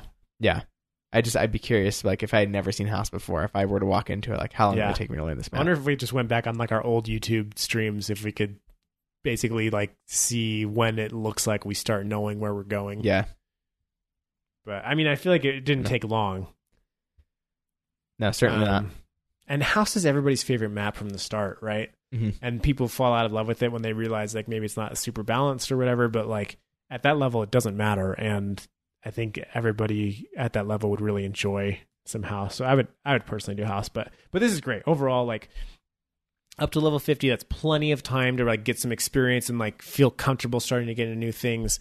And great, very, very, very good. It's only bomb. Also, did you say that? I did not say that. It is only bomb. Only bomb. So just reduce the variables. It's great. Okay, so casual has also changed. Like we mentioned before, it went down to a 3:30 action phase. Mm-hmm. You will vote together for your attack spawns. So whatever votes, everybody will spawn there together. Yes. Nope. Yes. Played it today. Well, that's what it's supposed to be. That's what they announced. That's what they announced for the newcomer playlist. For casual, you can vote your... No, they announced this for casual. I guarantee it. We can go back and listen to it today. This is what they announced. I'm not telling you what you played. I'm telling you what they announced. Let's go listen to it. Okay. We're also changing the way that you spawn in, so you can select where you want to spawn as an attacker. And again, we're showing what spawn point you'll be. So you're totally right. Yeah, you're right. I confused the other. So with the new players playlist, you will vote and you'll all spawn together, which makes sense for new people. Like, let's not confuse the issue, right? This is like get together, go to the thing. Right. And then for casual, you can vote wherever you want to be. You will choose your own spawn point, it sounds like. And that's what you played, so that sounds like that's what it is. And then on defense, it will show you where the objective should be, which is another thing we've been calling for, and also something that they promised in the beta. Yeah. We're like excited about this that they're showing you. It's like you actually said you would do this 3 years ago. Yeah. When you first removed it, you said this is what was going to happen. So this isn't like a change. This is a bug fix. Yeah. That's what it is. This is a bug fix. It's so true. And it's so silly that they wouldn't have done this a long time ago because it doesn't seem hard. It's not that hard. And like it just makes sense. So what makes more sense, honestly, is just letting you pick your spawn. What I love about this and about lots of other things too is like it never happened, and so people went and formed all these like reasons around it, like, oh, this is why they didn't do it, and this is why it's good that they didn't do it, and like people just like build up all this like, oh, like it's good because of this stupid reason that makes no sense, but it has to because that's the way it is. It's like, no, what happened was they just didn't get to it, or they forgot about it, or they had other priorities. It wasn't that they decided like, no, it's better this way. Yeah. Like, no, it wasn't better. Like you can't make a case that it's better to not know where you're spawning on Rainbow Six Siege. Like it doesn't make sense. It forces you to learn new operators in new areas. No, it's the stupidest thing. It forces you to learn how to use Mira on a site that has no good Mira placements. That's dumb. Why would I do that? Why wouldn't I just play Pulse on that in that case? You know, like it's so stupid. There's a lot of changes happening with Ranked. What's happening with Ranked, Alex? It all starts with pick and ban. We heard that a lot of people liked it in the Road to SI. Yep. Yes. So we'll be changing it and bringing it into the Ranked playlist now. Okay, so what I think is interesting there, well, so first of all, they told us pick and ban is coming. What was interesting was that like Justin said a lot of changes are coming to Ranked, and then all they said was pick and ban. Yeah. So I don't know if he was referring to more changes that they haven't announced yet, or they're not like they're still like making plans, or if he's just referring to the other stuff that they talked about after that, which is like the Ranked hub and like adding some new ranks and stuff like that. So I think I like the first time I was like, oh, good, there's just more stuff coming that they're not announcing yet. But now I'm thinking more like, oh no, he's just referring to this other like ancillary stuff around Ranked. I'm hoping there's two things that I really want. The one is roll swap to be set to 3, so 3 rounds of attack and then 3 rounds of defense, or vice versa. And the other one, which shows in the operation, what's the operation called? Outback. Nope. Burnt Horizon. Burnt Horizon. And the Operation Burnt Horizon patch notes is just the map playlist for Ranked. So they show this when they show you the they show like the new ranked menu or whatever, and there's one section of it that's called maps. And at first I thought that section was going to be like where you could select like what maps you wanted to play, and I was like, oh yes, finally. But no, it's just a section where it shows you what maps have been dropped and which ones have been added into the ranked playlist. It's like, okay, so you said that there's going to be this new thing that's going to show us which is dropped and which is added, but then this new ranked map playlist pool, this ranked playlist map pool is just you added Outback and nothing else has changed. Yeah. And we already talked about that, so I'm not going to get into it again, but there's 14 of them and it sucks. There's too much. Yeah, there's way too many. I don't want to get too much into the ranked hub just because of time, but the other changes that are coming to Ranked that they said, so there's new ranks, so there's now silver 5, bronze 5, and copper 5 are new, and then they added a top players rank. I think like they showed that. I don't know if that actually is like a true rank or what, but and then the other thing is just like the ranked hub itself, where they are giving you more detail in game about your rank, the rewards that you've earned, your stats for this season, last season, previous seasons, and then like the graph of the rank distribution. So they're just giving us a lot more data, within the game itself, which is cool because like all this stuff that they like what they're saying is like all of this information used to just come out in blog posts and social media. So like if you weren't following the right thing, you would never even know about it, which is like that's another complaint we've had about Siege is like the information for the game needs to be in the game. Right? Like all these little tiny operator interactions, we need to know what that is inside of the game. And so it's weird. And then also it's a level 30 requirement for ranked. Now that's up from 20, which is good. Yeah, sure. Fine. I've been against plenty of level 20 players that had no idea what they were doing. So, and it's good too, because they now have their new player playlist and casual playlist. Like they've got a little bit more room to sort of do what they want to do. Right. Okay. The funniest thing that they said in this thing, this is actually in like, they had like a little teaser trailer for the reveal. And they said, just play it. We have been dreaming about that moment when we can remove the beta tag in ranked. In the first half of the year, that beta tag will be removed. I'm sorry, I don't know what that guy's name is. He's like the lead designer or whatever. I'm sorry, dude, but that was the dumbest thing you've ever said. Like, you have been dreaming for 3 years about when you could take the beta tag off like the main mode of your game, of a game that has only 2 modes. And this is like, at least the community feels like this is the main mode, right? You haven't done anything with ranked in 3 years. What do you mean it was in beta? You weren't testing anything. Like at the beginning, I'm sure there were some changes that I can't remember right now, but like at the beginning, there's probably some stuff. But like overall, ranked has been the same thing for the entirety of this game's life cycle. So to call this out and do like some weird flex about like, oh, we're coming out of beta. It's like, it's official now. This is like the real ranked. It's like, I recognize that you're making a lot of changes now, and that's cool.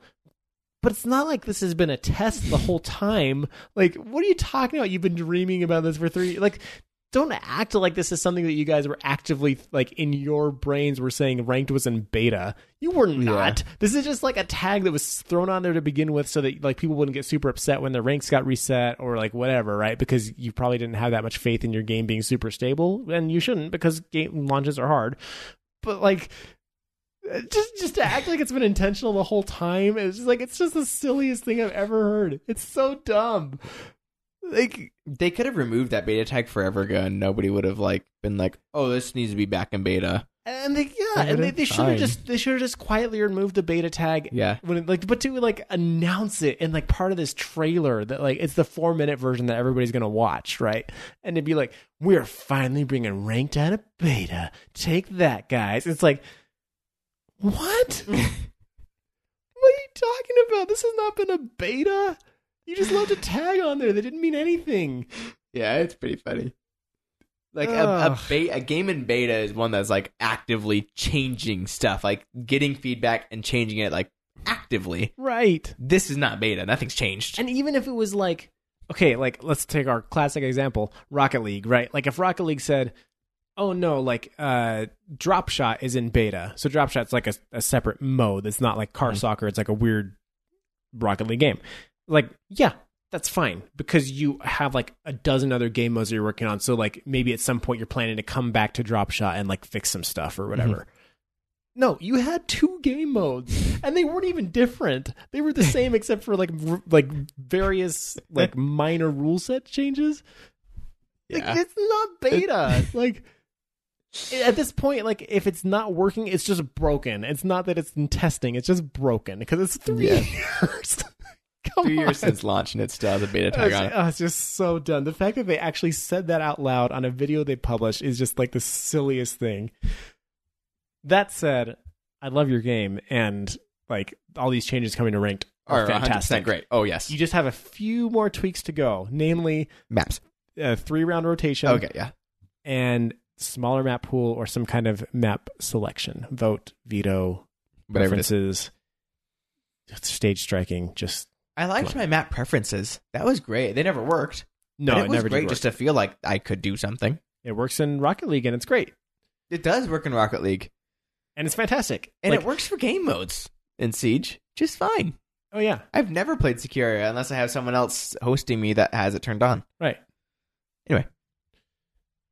Okay, sorry. I could not do this podcast without calling that out because it was just so stupid. Let's go. Okay. Moving on. Operator lifecycle changes. This is a good one. So now this is another thing that we specifically called for. That what's hard about new players getting to Siege is to feel like there's this huge grind if they ever want to catch up, or they have to drop like $90 on the complete edition or whatever. Yep, right? so now operators have a life cycle and they can die, and then they don't. Yes. Right, anymore. They age and die. No, so now there's 4 levels basically of renown cost. So new operators will continue to be 25,000 renown. Mm-hmm. After 12 months and up to 24 months, so for the second year, there'll be 20,000 renown. For the third year, 15,000 renown, and after the third year, 10,000 renown. Mm-hmm. So that's great. So now, like, coming into this new season, Frost and Buck will drop to 10,000 renown. Right. The rest of year 1 will drop to 15. Year 2s will be dropping to 20, and year 3s will remain at 25 until their season comes up, right? Mm-hmm. So this is all good. What do you think about the prices that they chose? I still think it's kind of high. I like 25 for new operators. I think that's great. Good. But I think like all the year 1 operators should be like 10,000 or less, honestly.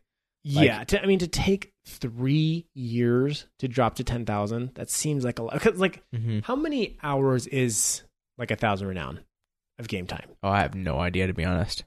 I haven't a clue. I think it's probably 1 to 2 hours for about 1,000 renown. Because like each game is like 250-ish on average. Yeah, like you'll get 350 maybe. if you win. If there's a challenge, you get 450. If you get a challenge, you'll get an extra like 150 or whatever. Or maybe your Uplay challenges, you'll get 250 or whatever. And like if you lose, I think you get like 150 is sort of like kind of the middle ground, right? So if you just say like 250 is an average game and an average game takes half an hour, then we're looking at 500, and then maybe there's a challenge in there. So we're probably looking at like between 500 to 1,000. We're looking at about 1,000 every 2 hours. Okay. Right? So 25,000 renown, that's 50 hours for a single operator. Which, like, yeah, that's a lot. And it's probably not that much because I only have 250 hours in the game and I have everybody. Although I did get the last season pass.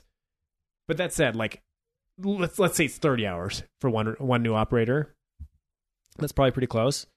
That's a long time. If you're coming in today and you have none. Yeah, I think it's fine for the new operators, but I think like these other ones, 5,000 right, honestly for year 1. Like, right, that's the point I'm getting to. Is like 30 hours is a long time for 25,000 renown for the new operators, and that's fine. But like to take 3 years for that to come down to, like half of 30 and minus like maybe like 12 hours. Yeah, that's still a lot because if you have a full year of those guys. 8 times 12, 96 hours to unlock that full year of operators. And that's the oldest ones. Yeah, it's a long time. That's a long time. Like, I feel like they could have, like, brought it down quicker, at least. You know, like 0 to 12, 25, and then like 12 to 18, 18 to 24, 24 plus. I don't know. Like, it's fine. Like, this is great. I'm not complaining about, like, better pricing structures. I just think that it could have been slightly less grindy still for new players. Okay, and last thing from the actual roadmap was the deployable shields. So, deployable shields now will place better. Like, you can sort of like attach it to a door. Like, you can actually, like, when you come up to a door with a deployable shield in your hand, it'll give you a prompt to attach it to the door. Mm-hmm. So it'll be perfectly placed where it should be. And very cool. They're going to have little like slits where you can see through it. And these are like mirror windows where it's a one way. They can't see you. You can see them and you can't shoot through it. Correct. So they'll just have all these little slits in the shield so you can crouch behind it and actually use it as like get some intel. You can pop up and shoot from it because you know where they are. So like these will actually become pretty useful, I feel like. Mm-hmm. I don't think this is in the game yet. I think it's coming. No, it's not in the patch notes. I don't remember seeing it when I was playing for a little bit earlier. I didn't pick a deployable shield. I didn't see one though. I didn't notice, but and I've seen nothing on the TTS subreddit about it. First half of year 4, so it's coming out. Mm-hmm. But some of these things, I'm not sure why they don't just like it's clearly there. Like, well, I mean, it takes a lot of testing to make sure that something's okay to go in. Yeah, I'm sure they're testing a lot of like new glitches and stuff on all these doors. Right. Anyway. So that's good. Very good. It still is destroyed by explosives and everything the same way. So it functions exactly the same, except for now you can see through it and it will place a little bit more intuitively. So that I think that's really interesting. Like it'll actually be a choice between that and barbed wire now, right? Yep. Between that and impacts, probably not. Impacts are still pretty good.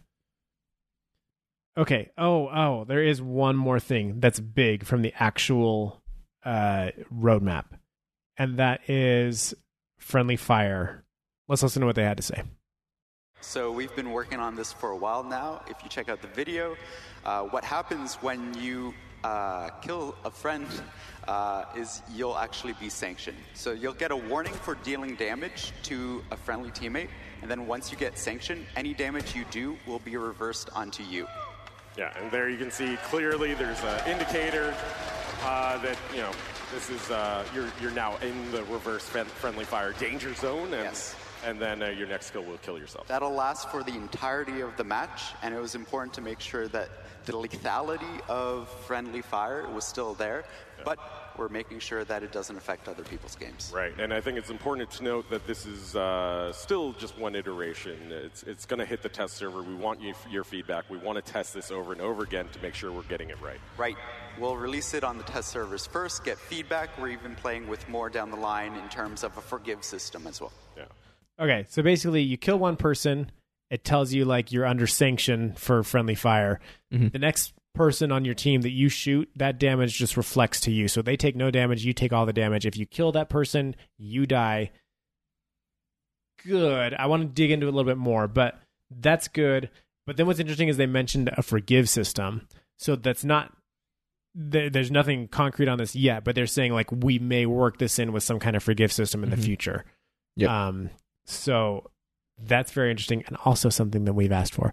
I'm just going to keep saying podcast powers, baby. So, okay, what do you think about the friendly fire thing? So I think it's good. I think you're still going to have people griefing. You can always walk into one of smokes grenades and then give them a sanction, and then, I mean, right, like, the problem is people are going to find a way to grief no matter what. So this helps a lot, but it's still... Yeah, they just can't directly damage you. The other issue, too, is that the problem that I've confronted when this is a problem is that it's like a group of team killers, and so they'll take turns killing you. Because right now you get banned after 2, right? Or kicked, or at least. Is it a ban? It's ban. It's a ban after 2. Ban. So right now, like, they'll kill you once, and then their teammate will kill you the next time. So, like, I actually don't know if this is fixing the griefing problem that much, because if you're already getting banned for the 2 kills, then what's the difference between that and just getting shot? Like, all this I feel like is really going to do is make it more difficult when you accidentally get a team kill. Mm-hmm. That's still a problem when you accidentally get a team kill. Now you're being affected immediately after accidentally getting a team kill, instead of like, okay, I'm still good, I did that on accident, I just can't get another one on accident. Mm-hmm. But now it's like, okay, I accidentally did that. Now if I accidentally shoot one of my friends in the foot because I got scared, that hurts me. I guess what this is good for is somebody who like team kills and then starts like downing people or just injuring people, like doing damage.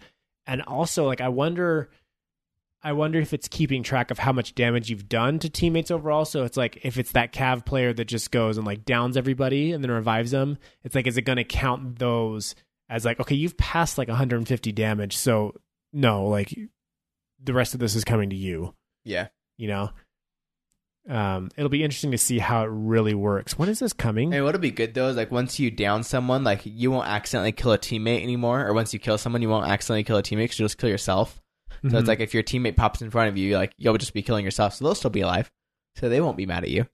Right. But right. Still, it's like, oh, dang it. Yeah, so that's true. Guess I just killed myself. But also, like, it's kind of a bad thing, because then you can do like, you can almost like play the system where it's like, okay, you run in there and run at the guy, I'm going to throw a frag, and maybe the frag kills you, but you're still alive to keep fighting him. Like, maybe it kills him, maybe it, like, because if the frag goes off, it's going to kill me, not you. I'm going to put a C4 on your shield. Yeah. Go run in there and get him. Exactly. Like, so it that's where it gets a little bit weird. That's where like reflecting damage is always a problem. Can you stick a smoke on Clash's shield? I don't think so. I think I don't know. We should try it. But if you can, that'd be really fun. You purposely kill a teammate and then put a smoke on Clash's shield and have it go off. Yeah. Like, so it'll be weird, like, some of the stuff that's going to start happening from this. Like, it's something, though. Like, I'm just glad they're trying something. Because this is what we said, specifically about friendly fire, is, like, just try something. Like, it doesn't have to be the right thing. Just try something. And that's great. See what happens. That's right. what they're doing. Do something. I don't know when this is coming. Is this in now with the TTS? I'm not sure. Yeah, I'm not seeing a date on it, so I'm not sure if that's in right now or what. Probably first half of year 4, like everything else. Yeah. So, okay. So that is all well and good. One other thing that they said regarding this, let's listen real quick. Taking down toxicity as much as possible, and at the same time rewarding positive behaviors in the game with other features that we can't say more for the moment.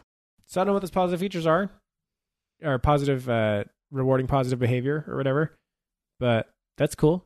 It is cool. I am hoping there's like some like give this player like say I like this player or something, Yeah, and you get positive like reviews or shit like whatever, and I don't know what it does, but that's cool. Also, one more thing, they mentioned Ying as somebody that they're reworking with, which they didn't give any detail on it, but that was weird. yeah. Does Ying need a rework? I mean, she's not really played super often, That's true, but it'll be neither is interesting. Tachanka. That's very true. Yeah, we do have some strats for Tachanka though. We do have some good Tachanka strats. If you want to see them, you should come watch us stream. It's good fun. Okay, that is all for the actual roadmap. Now on to the Burnt Horizon reveal. We're just getting to this. This is so insane. There's so much stuff, It's but it's all ridiculous. so good. Okay, so Burnt Horizon. Let's start with the map real quick because I don't think we have a ton to say about that. So let's just get it out of the way. Is there anything that we didn't already say on the last one? We've seen a lot more of the map now than we had before. Yeah, I've actually played You've it. played it. It's actually really good. Someone mentioned that they had played the map and like just after a few like games of it, they were actually able to start connecting things. And I Mhm. noticed the same thing. Like after one match, I was already like kind of understanding where it was a little bit. So do you feel like the color coding they've been talking about so much is Not the color coding at helpful? all. I really. have not noticed the color coding. It makes sense to me. Mhm. Like the restaurant makes sense. The stairs just make sense to where they go. I understand the garage, where the garage and the restaurant is. That's the part of the map I really understand. The ballroom, stuff like that. I don't notice the color coding. And like I said, like before, like they said that they made certain parts of the map very distinctual. Like I don't really notice like the distinct areas of the map really, other than like the restaurant. But like it kind of has the same feel. The outside apparently is color coded. It just looks the same. Yeah. Cool. Yeah, I think that's pretty much all we can say on it. Like, we'll probably have more thoughts next week after we played some of the TTS. So let's get into Mozzie and Gridlock. So we were a little bit wrong last week. Everybody in the whole community was wrong about who was who and who did what and who was on what side or whatever. Everybody was more wrong than we were. Yeah, I wasn't going to say it, but it's true. We were pretty much right except for the names. Mm-hmm. So the woman is the attacker. Mm-hmm. She does have the spider web type gadget, and her name is Gridlock, not Mozzie. Mm-hmm. And then Mozzie is the biker guy. He is the defender. So also, most people were wrong about Mozzie being a 3-speed. He's actually a 2-speed. Yep. He's People a 2-2. were saying he's obviously a 3-speed. Yeah. Oh my gosh. So many idiots on Reddit were like just brigading me for like saying the opposite and like actually providing evidence. And then it's like, oh, well, he's definitely a 3-speed, so he's an attacker. And it's like, well, actually turns out he's a 2-speed. And actually turns out she is a 3-armor 1-speed, but she is an attacker. Yeah. You were wrong. Which was obvious My from... favorite comment on that post was, wow, all this evidence and with links, and you're still wrong. And turns out I was right, except for the names, which I said, this is just a guess. This is what I think. But the rest of it, I was 100% right. So shut up, random Reddit. And then dude. he kept saying, the same guy kept saying, that's not what I said at all. Yeah. I was like, what are you talking about? He's so stupid. Sometimes... An idiot. What you have to remember with the internet is sometimes you're talking to like 12-year-olds or like 17-year-olds. And it's like, just remember, they're not all reasonable adults. And if they are, they're trolling. Like, so. Okay, Reddit. Anyway, okay, Mozzie. Mozzie's a defender. He has a little gadget, which is the coolest thing I've ever seen. So he has this little crossbow. He shoots out this little like spider robot thing. They're cute. Yeah, they're very cute. And it's sort of like Kaid's thing where it'll like plant on a wall and like show you the area of effect. Mm-hmm. And then when a drone passes through that area of effect, it will jump onto the drone and take control of it. And then the little spider dissolves after the hack's complete. And then Mozzie can take control of that drone, drive it around. It now has blue lights on it instead of the regular red lights. But he drives around, it becomes his drone 100%. He gets 3 of those things. And the other way he can do it, so he can do the little plant like a Kaid, or he can just directly shoot a drone, which according to Ubisoft is hard to do if it's moving or whatever. Those are guys that like not being mean at all, but like you see them play the game or them try to understand the game. They don't really understand it like someone that plays the game frequently at a competitive level. Yeah. At all. And so like I'm excited to see what it's like when I'm trying to, not saying I'm super good, but when I'm trying to like do it as someone that plays video games a lot, to see how hard it is to hit it. Yeah. I mean, I definitely have one-shot drones before with a pistol. Yeah. You know, so like, not that I can often, but it happens. No, so. Right. It's such a cool, we actually said this is what it was going to do. We hoped this is what it was going to do. This was our guess. And it is so cool. I've seen it in action. It's great. The one problem that I have, so when you shoot it, it now gets an outline for the defenders. So like the defenders look at it, has kind of like a white outline around it. So you can kind of tell that it's yours. Okay. But people kept shooting at it. Like I never played really? Mozzie, but like 3 times I saw a teammate shoot at the drone. I was like, dude, that was our drone. He's like, oh, it was? I was like, yeah. It's going to take people a while. It's going to take remember. people time. And then like another guy got it. I didn't say it mean. I was like, oh, dude, that was our drone. And then someone else did it like the next round. I was like, you guys keep shooting all of our drones. This guy's like, why you stop getting mad about it? I was like, that was not a mad tone at all. I'm just saying. Yeah. Like, you just got to remember that they're ours now. And this guy's like, nobody knows what he does.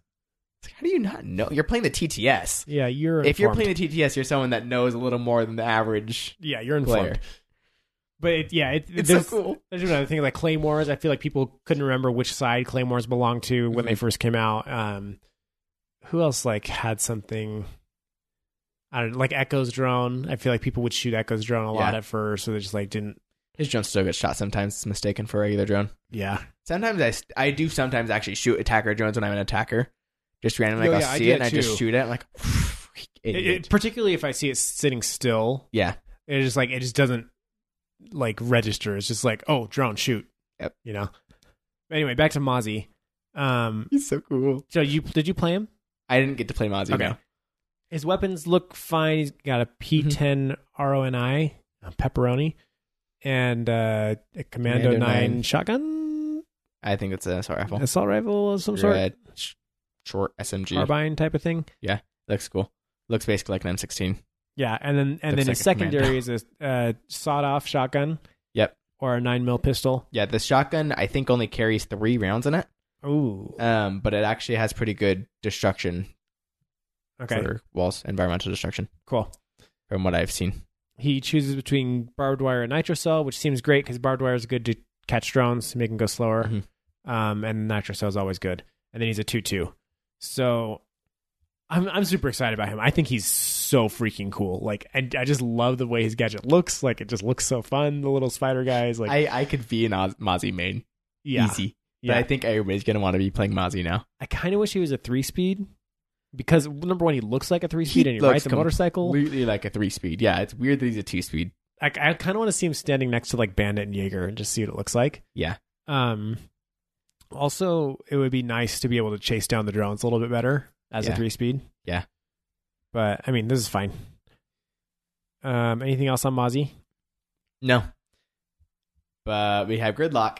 She is the new fattest operator we have in Rainbow Six Siege. Yeah, confirmed. Like weighing 224 pounds. Yeah. She's a heavy girl. Her gadget, what's it called? Her gadget is called Track Stingers. So the Track Stingers, they're actually very, very cool. If you haven't seen this yet, you should look this up. She has these little canisters, sort of like a Legion type of thing where she like throws this canister, but then it just starts like spawning these traps. And so they just like, they're these little like spiky spiderweb looking traps. Yeah, and they like spawn these spores out of them that like jumps out. Yeah, and there's like just, another one that comes. Yeah, it's like this little canister's just like shooting out these little things, and they just like, they slowly like propagate around it. And like, I was watching, I saw one get up to like 20. So it'll just keep spawning, like not forever, but like you do way past when you'd expect it to stop. I really like it because like it's a cool way where they can cover a large area with it, but not be super OP where she just throws it in and all of a sudden like, you know, right. It's like, it's a cool, like the way they timed it and everything. I haven't had a chance to use it yet. Have you? I haven't used it, but I played against it.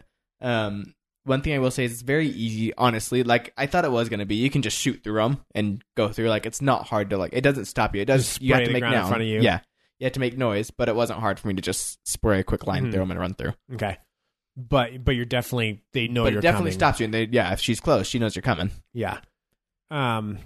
If you don't shoot them, if you just walk over them, you'll take 10 damage with each step you take on one. Mm-hmm. If you stop and stand still, you're fine. But like as you're walking through, you'll take 10 damage with each one, which is a lot. So you can't afford to just walk through them. Yeah. It's not like each step. It's more like each second you're walking. I thought it was kind of like with each one you hit.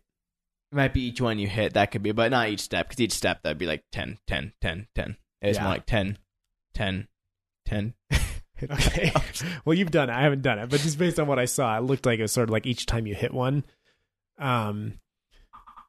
So I don't know. I think she'll be super cool for like when you get a plant, right? And you can defend that plant with these things over the room. I was trying to get a feel for how much space they actually cover. It feels to me like it's sort of around the size of on Cafe, the freezer, not the like the interior freezer itself, but that room just outside with the two doors that everybody camps on. Mm-hmm. Upstairs, I'm talking about, not the downstairs freezer, but the upstairs one in the cigar or the whatever it is called. I feel like it's sort of that size of that room that it will cover. So it's pretty big. And she gets 3. She gets 3 of them. I think that's correct. Yeah, that's crazy. This is going to be so good. And she's an attacker, which is like, you think of it almost as a defending gadget, but she's an attacker, so she can use that to stop flanks. She can use that to protect diffusals. Bomb? Yeah, just like putting it on the bomb after you plant it. Yeah, exactly. Oh. Yeah, like this is going to be so good, I feel like. The weirdest thing is that she is a 1-speed 3 armor attacker, which we haven't had since the start, and the only ones that we have are the shield people and Fuse, which is sort of a shield person. Yeah. So that's really weird. One thing I didn't mention about Mozzie real fast, playing against him, so that it has a little icon right before you get to the little spider that jumps on your drone. That icon, though, is not very far before you get into range. Like, so it's not like a mute jammer where you know it's coming. No, not at all. It's like you see it, and it's like almost like too late to register. Like, oh, crap. Like, if you're in the middle of a jump, you're gone. You're toast. That's good, because I was worried it would be too easy to avoid. Yeah, no, it's not at all. That he also, puts it like, behind the wall, and it's... Him combined with the mute is going to be super cool. Yep. Yeah, that'll be good. I've been playing mute on defense and getting drones from Ozzy. Like, hey, I got a drone over here. There you go. Sweet. Back to Gridlock. So she has an F90 as a primary. It looks like an assault rifle, basically. And then an M249, that classic SAW LMG that everybody's familiar with from dozens of games. Mm-hmm. It has a beautiful ACOG sight on it. It has a unique ACOG scope on it, which you were saying they also added to Maestros? Also on Capital. Oh, Capitals. Mm-hmm. Oh, interesting. Yep. Yeah, that's good. Cause it's just like a big, wide open, but with a zoom. It's sort of like the like one the on sight on the pistols of Nomad and Kaid. Yeah. It's almost pretty similar to those. It's beautiful. It's a beautiful looking sight. Yeah, that's going to be good. And then she's got the super shorty, that sawed-off shotgun, and the same 9mm SDP pistol. Mm-hmm. So, and then she's got breach charges and smoke grenades. Smoke grenades are interesting for her trap. Like if after she's got the bomb planted, let's say, and she puts down her trap, and then when they start coming, she throws smoke on it, so you can't really see your way through the tracks. Yeah, so you're going to step on them. Or she throws it down, why she throws down the trap, so it has time to get out before they're able to... Yeah. Oh, yeah, because that's another thing, too. Like, if you shoot the canister after she throws it, it will stop deploying. Mm-hmm. So it will deploy 2 or 3, and then it will stop because you shot it. Yeah, that could be super clutch to put that smoke down and cover the thing planting. Baby killer. If you decide. What? The baby killer? Yeah, you killed the babies. So it didn't spawn anymore. You killed the babies. You killed the mother, really. I guess, yeah. I guess you killed the mother, but I had babies. Double homicide. So, yeah, or in California. She had like 20 babies, so. Ooh, you're looking at it like that's going to be a long sentence. That's a 22 homicide. But yeah, once they're down, they're actually easy to destroy, like you were saying. You can just shoot it. It's like one bullet on each one. You have to individually shoot each one, right? Yeah, you got to shoot them all. But you can just shoot your way through it, or you can impact it, or whatever else. You can melee it as well. But I really like the idea. I think I will play her frequently. So that covers Burnt Horizon. We're going to go over the actual patch notes, and then they like added some random stuff to the TTS that nobody was expecting. So that's random. Yep. Let's start with the shield operators. They have 6 fixes on the shield operators. Let's just go through and read them all. So guard break animation is not present in kill cam replays if the shield operator is in motion. So that's sort of just getting the kill cam in line with what actually happened. Shield operators crouching and leaning clip through their shield and can be damaged through it. So a bunch of these next ones are about getting shot through your shield. Clipping through your shield. Legs of all shielded operators are clipping through the ballistic shield while in prone. Sometimes guard break is canceled when a player shoots the shield and melees at the same time. Wait, I'm trying to parse that one. That one's more like you didn't get guard braked when you should have, so it was the shield was getting the pro on that one. Okay. The guard break animation displays incorrect behavior when the shield operator leans to the side, and the kill cam does not show the meleeed stance for shield operators. And the other one that was mentioned in the patch notes was the shield rotation was off when a player was turning left or right, and now it is more precise. Yeah, so this is that thing we talked about 3 or 4 episodes ago where like if you were rotating, it was like your feet would rotate, or like your torso would rotate, but your feet wouldn't, and so it would sort of like reset after after 30 degrees or whatever, like it would reset and then rotate again. And it's very, very weird. And so they fixed that apparently. So it sounds like they fixed a lot of what makes shields terrible to play right now. Yeah, it looks more like now that the shield is actually like you're not going to get shot through it as much. Yeah, we'll see how that is as we play shields. But right, so I'm really, really hoping I want to play some shields in the TTS. I'm really, really hoping that this fixes most of the problems. Okay, Caveira, they fixed the silent step bug where she's crouched and like she's her viewpoint, her first person view is higher than her actual character model. So this is, if you've seen Get Flank's video on this, where she's like crouching behind a desk and he basically can't see her at all, but she can see perfectly fine over this desk. So it's like totally unfair. Yeah. They fixed that. And then something about attackers are immune to the Luison's damage for a few seconds. So Caveira cancels the interrogation and shoots that attacker. Yeah, I don't know what that is. But yeah, the whole Caveira thing's great. That all has to do with how Siege has their eyes, where the eyes are and where the bullets come out of your eyes or whatever, however they do it. Yeah. But anyway. So that's most of the main operator bug fixes that are important. Also, like the user experience, there's a bunch of stuff. So they fixed some like errors, like a session not found error. If you've ever seen that when you're trying to get a squad invite, I've definitely seen that. That error is on every single bug fix. Oh, really? There's always some fix this error of 8-10067E or something like that, and it's always some like trying to join a player. It's always on there. Weird. There's always some error. They also fixed some of the things around like after a game when it shows your promotion or demotion animation that wasn't showing before, and then your MMR would like show your total MMR instead of how much you oh my gosh, how much you gained or lost. I was gonna say laned or gossed, and then I was gonna say gossed or laned. Like I couldn't like get those words straight, and that just came out. I was like gained or lost. So they fixed that, and then this is my favorite thing. Player receives friendly fire message when using Evil Eye to shoot another Evil Eye. Yeah. What? Who's shooting their own Evil Eyes and then being disappointed when it says friendly fire? I don't know. That's the dumbest thing I've ever seen. It's kind of funny though. Like it is friendly fire. Funny. You are shooting your own. It's your own little buddy. It's very, very friendly funny. Fire. One thing that's not in the one thing that's in the patch notes for the TTS is when you go DBNO and you go to revive someone that's DBNO, they now only get 20 health instead of 50. Oh, yeah. It's a big that was one. like a surprise thing. It's just like, what? Yeah, it was, whoa, okay. Like, yeah, so very interesting. You revive to 20. So that, along with the friendly fire reflecting damage, really changes the meta of resetting people. Right. Right? Because it's like, number one, do you even want to reset if you're at like 5 or 10 and there's a chance that you might die from the reset and you're only going to get to 20? Mm-hmm. Like at that point, it's just like once you're at 20, you're pretty much a one shot. Yep. Regardless, right? And the other is, no, I'm not going to reset you and maybe kill you. Or like if I've already killed somebody, I can't reset you. Yeah. So I think resetting is going to die. Anymore. Yep. Resetting's gone. Okay. One thing that I really, really wish was in the bug fixes, and I really want to know if anybody else has this bug, because I know I have it. I know members of my squad have it randomly. Yes. There's this really weird bug that randomly while you're in game, your push to talk will just stop. This has been a long podcast. Your push to talk will just stop working completely. So you press your button, your name doesn't come up, it doesn't tell you you're talking, and you can't hear anybody else in game talking. But if you're in Discord, that's still all working. Everything else is still working. Your mic's still working fine. Just the whole function is gone. If you hold your scoreboard button, you won't even see microphones of other players. It'll be like they don't have mics. Right. Something went weird in between some match, and it just broke. And I don't know. I know I'm not the only one that has it, because members of my squad randomly have it too. But I want to know if there's people of you out there that are also having it, because I post this in the subreddit, and I've gone to R6Fix. R6Fix.com sucks, by the way.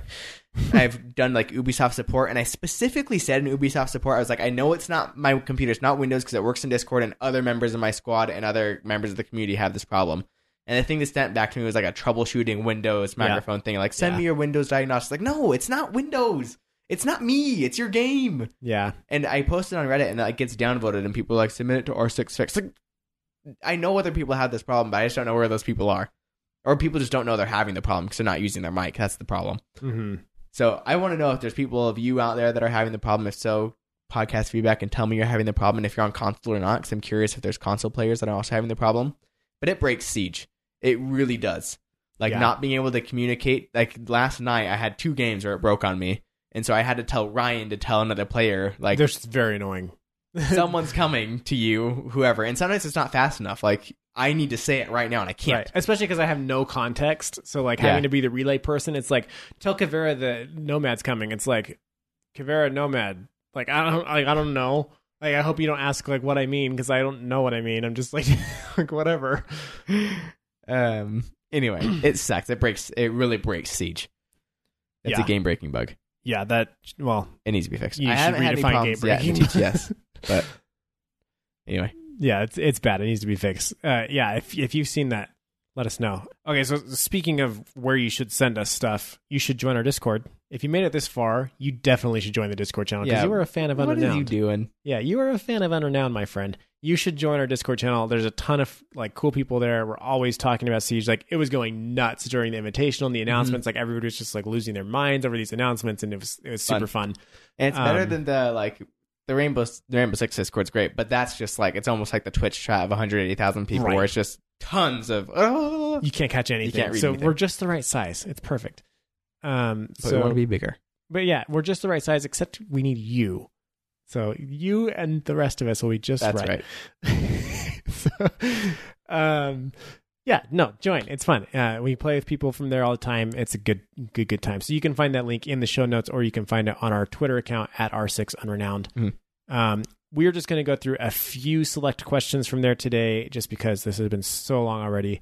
But just questions related to what we've talked about. So Pudding Man asked, should there be a system that allows players to vote on what map they want to play? I feel like it would be a great way for Ubi to look at certain maps that people don't pick and possibly improve those maps. Yes, we've already talked about this. And yes, 100% there should be some sort of system. I'm not saying give us all the maps and we vote on which one we want. Just give us 3 or even 2. Mm-hmm. Give us some sort of way to pick an option. They'll see like, okay, what map always loses? Right.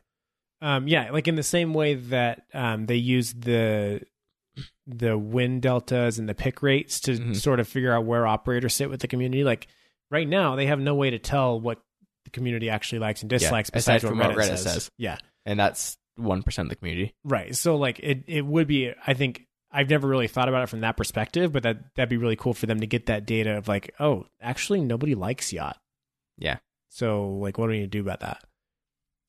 And also just because it makes the game more enjoyable, because freak, like some of these maps I do not want to play. Speaking of which, Yacht, and this isn't a for sure thing, but when they were talking about reworking maps, they were showing like screens of like the developers working on maps, and one of the maps they were working on was Yacht. He was like working on that pool table room and stuff, and that could have been like Backroll from forever ago when they were very first working on Yacht, right? But it was just part of that while they were talking about when they were applying the censorship changes. And they're taking out the gambling. Could have been. Anyway. But yeah, no, Yacht showed up in that video just like on the computer screen. So that was kind of interesting. Okay, Jukas, really basic question. What's your favorite announcement or change? It's kind of hard to pick from the freaking thousands of announcements they gave. Do you have one? I'm trying to think about all of them real fast. Yeah, I'm looking through. I really, really like the map reworks. Like Cafe looks great. That's probably one of them. I think pick and ban to rank is one of my favorite ones. That's good. Changing casual might be Changing my favorite. casual actually might be my favorite. That's actually probably my favorite. That was like number one, I think, on my wish list. Yeah, I voting like casual. the Capitao change too. Although I have to play it before I really know if Right. I like it or not. I'll probably say changing casual because now I can go changing play casual. casual and I'll 100%. actually have some fun. 100%. Changing casual, that's it. I couldn't think of that one. That's it. My favorite. Okay, let's see. Rush Greatness. 17. With the HP adjustment to revives, how much more viable do you believe this can make Finka and her nanite revivability? Also, this makes sense for the damage reduction coupled with Legion Goo Mines and Capitao's arrows and increased AoE. So let's get into the Finka thing first. Yeah, so she revives at 5 HP? No, I think that's Zophia's self-revive. She revives at 25. No, Sophia revives at 1. Oh, no, but they changed that. She used to revive at Did 1. they? Yeah, because it was like you could get hit by like a teammate's flashbang or something and it would kill you. Oh. So they changed it to 5. I want to Okay. say she revives at 25, but that could be wrong. Check. Yep, looking it up. This shows you why we're renowned. We are on or not. We honestly, like, none of us play Finka. Our friend Taylor, who we reference often and who one day will come on the podcast, he started playing Finka recently, so it's And- actually been really good. The only way we're going to give him to keep playing Siege is if they have 3 consecutive attack and defense in ranked, because he does not want to play 14 ranked maps that half Yeah. of them suck and he doesn't know. This is true. For good reason. We're both right. So it revives you with 5 health, plus you get the 20 health boost that she normally gives. So okay. that will run out and you'll be back down to 5. And Okay. I'm pretty sure Zofia is just 1. I want to say they changed her. Check her. Yeah, we'll look her up too. So the next part is this makes sense for the damage reduction coupled with goo mines and Capita's arrows and increased AoE. So what? So the Goo Mines now, like if it was at 8 before, it would kill you pretty quick if you had just been revived. Okay, Because yeah, you're at 20 and now it's ticking 8 after the original, what's Uh-huh. it, 15 damage? or whatever it is. No, so Oh, they changed that too recently, didn't they? the damage that the goo does. Yeah, the original, like a while ago. No, they no, changed it's the so initial. it's always done 10 on the initial prick, Oh, and forever. then it's done 8, and now it's going to do 4. Okay. So yeah, so that would kill you pretty quick. It would in a second. Now it's 4. It changes how many it takes to kill you. So yeah, and Capitao's thing doesn't kill you in a second either. Yeah, It's done 2 hits, but yeah, that's true.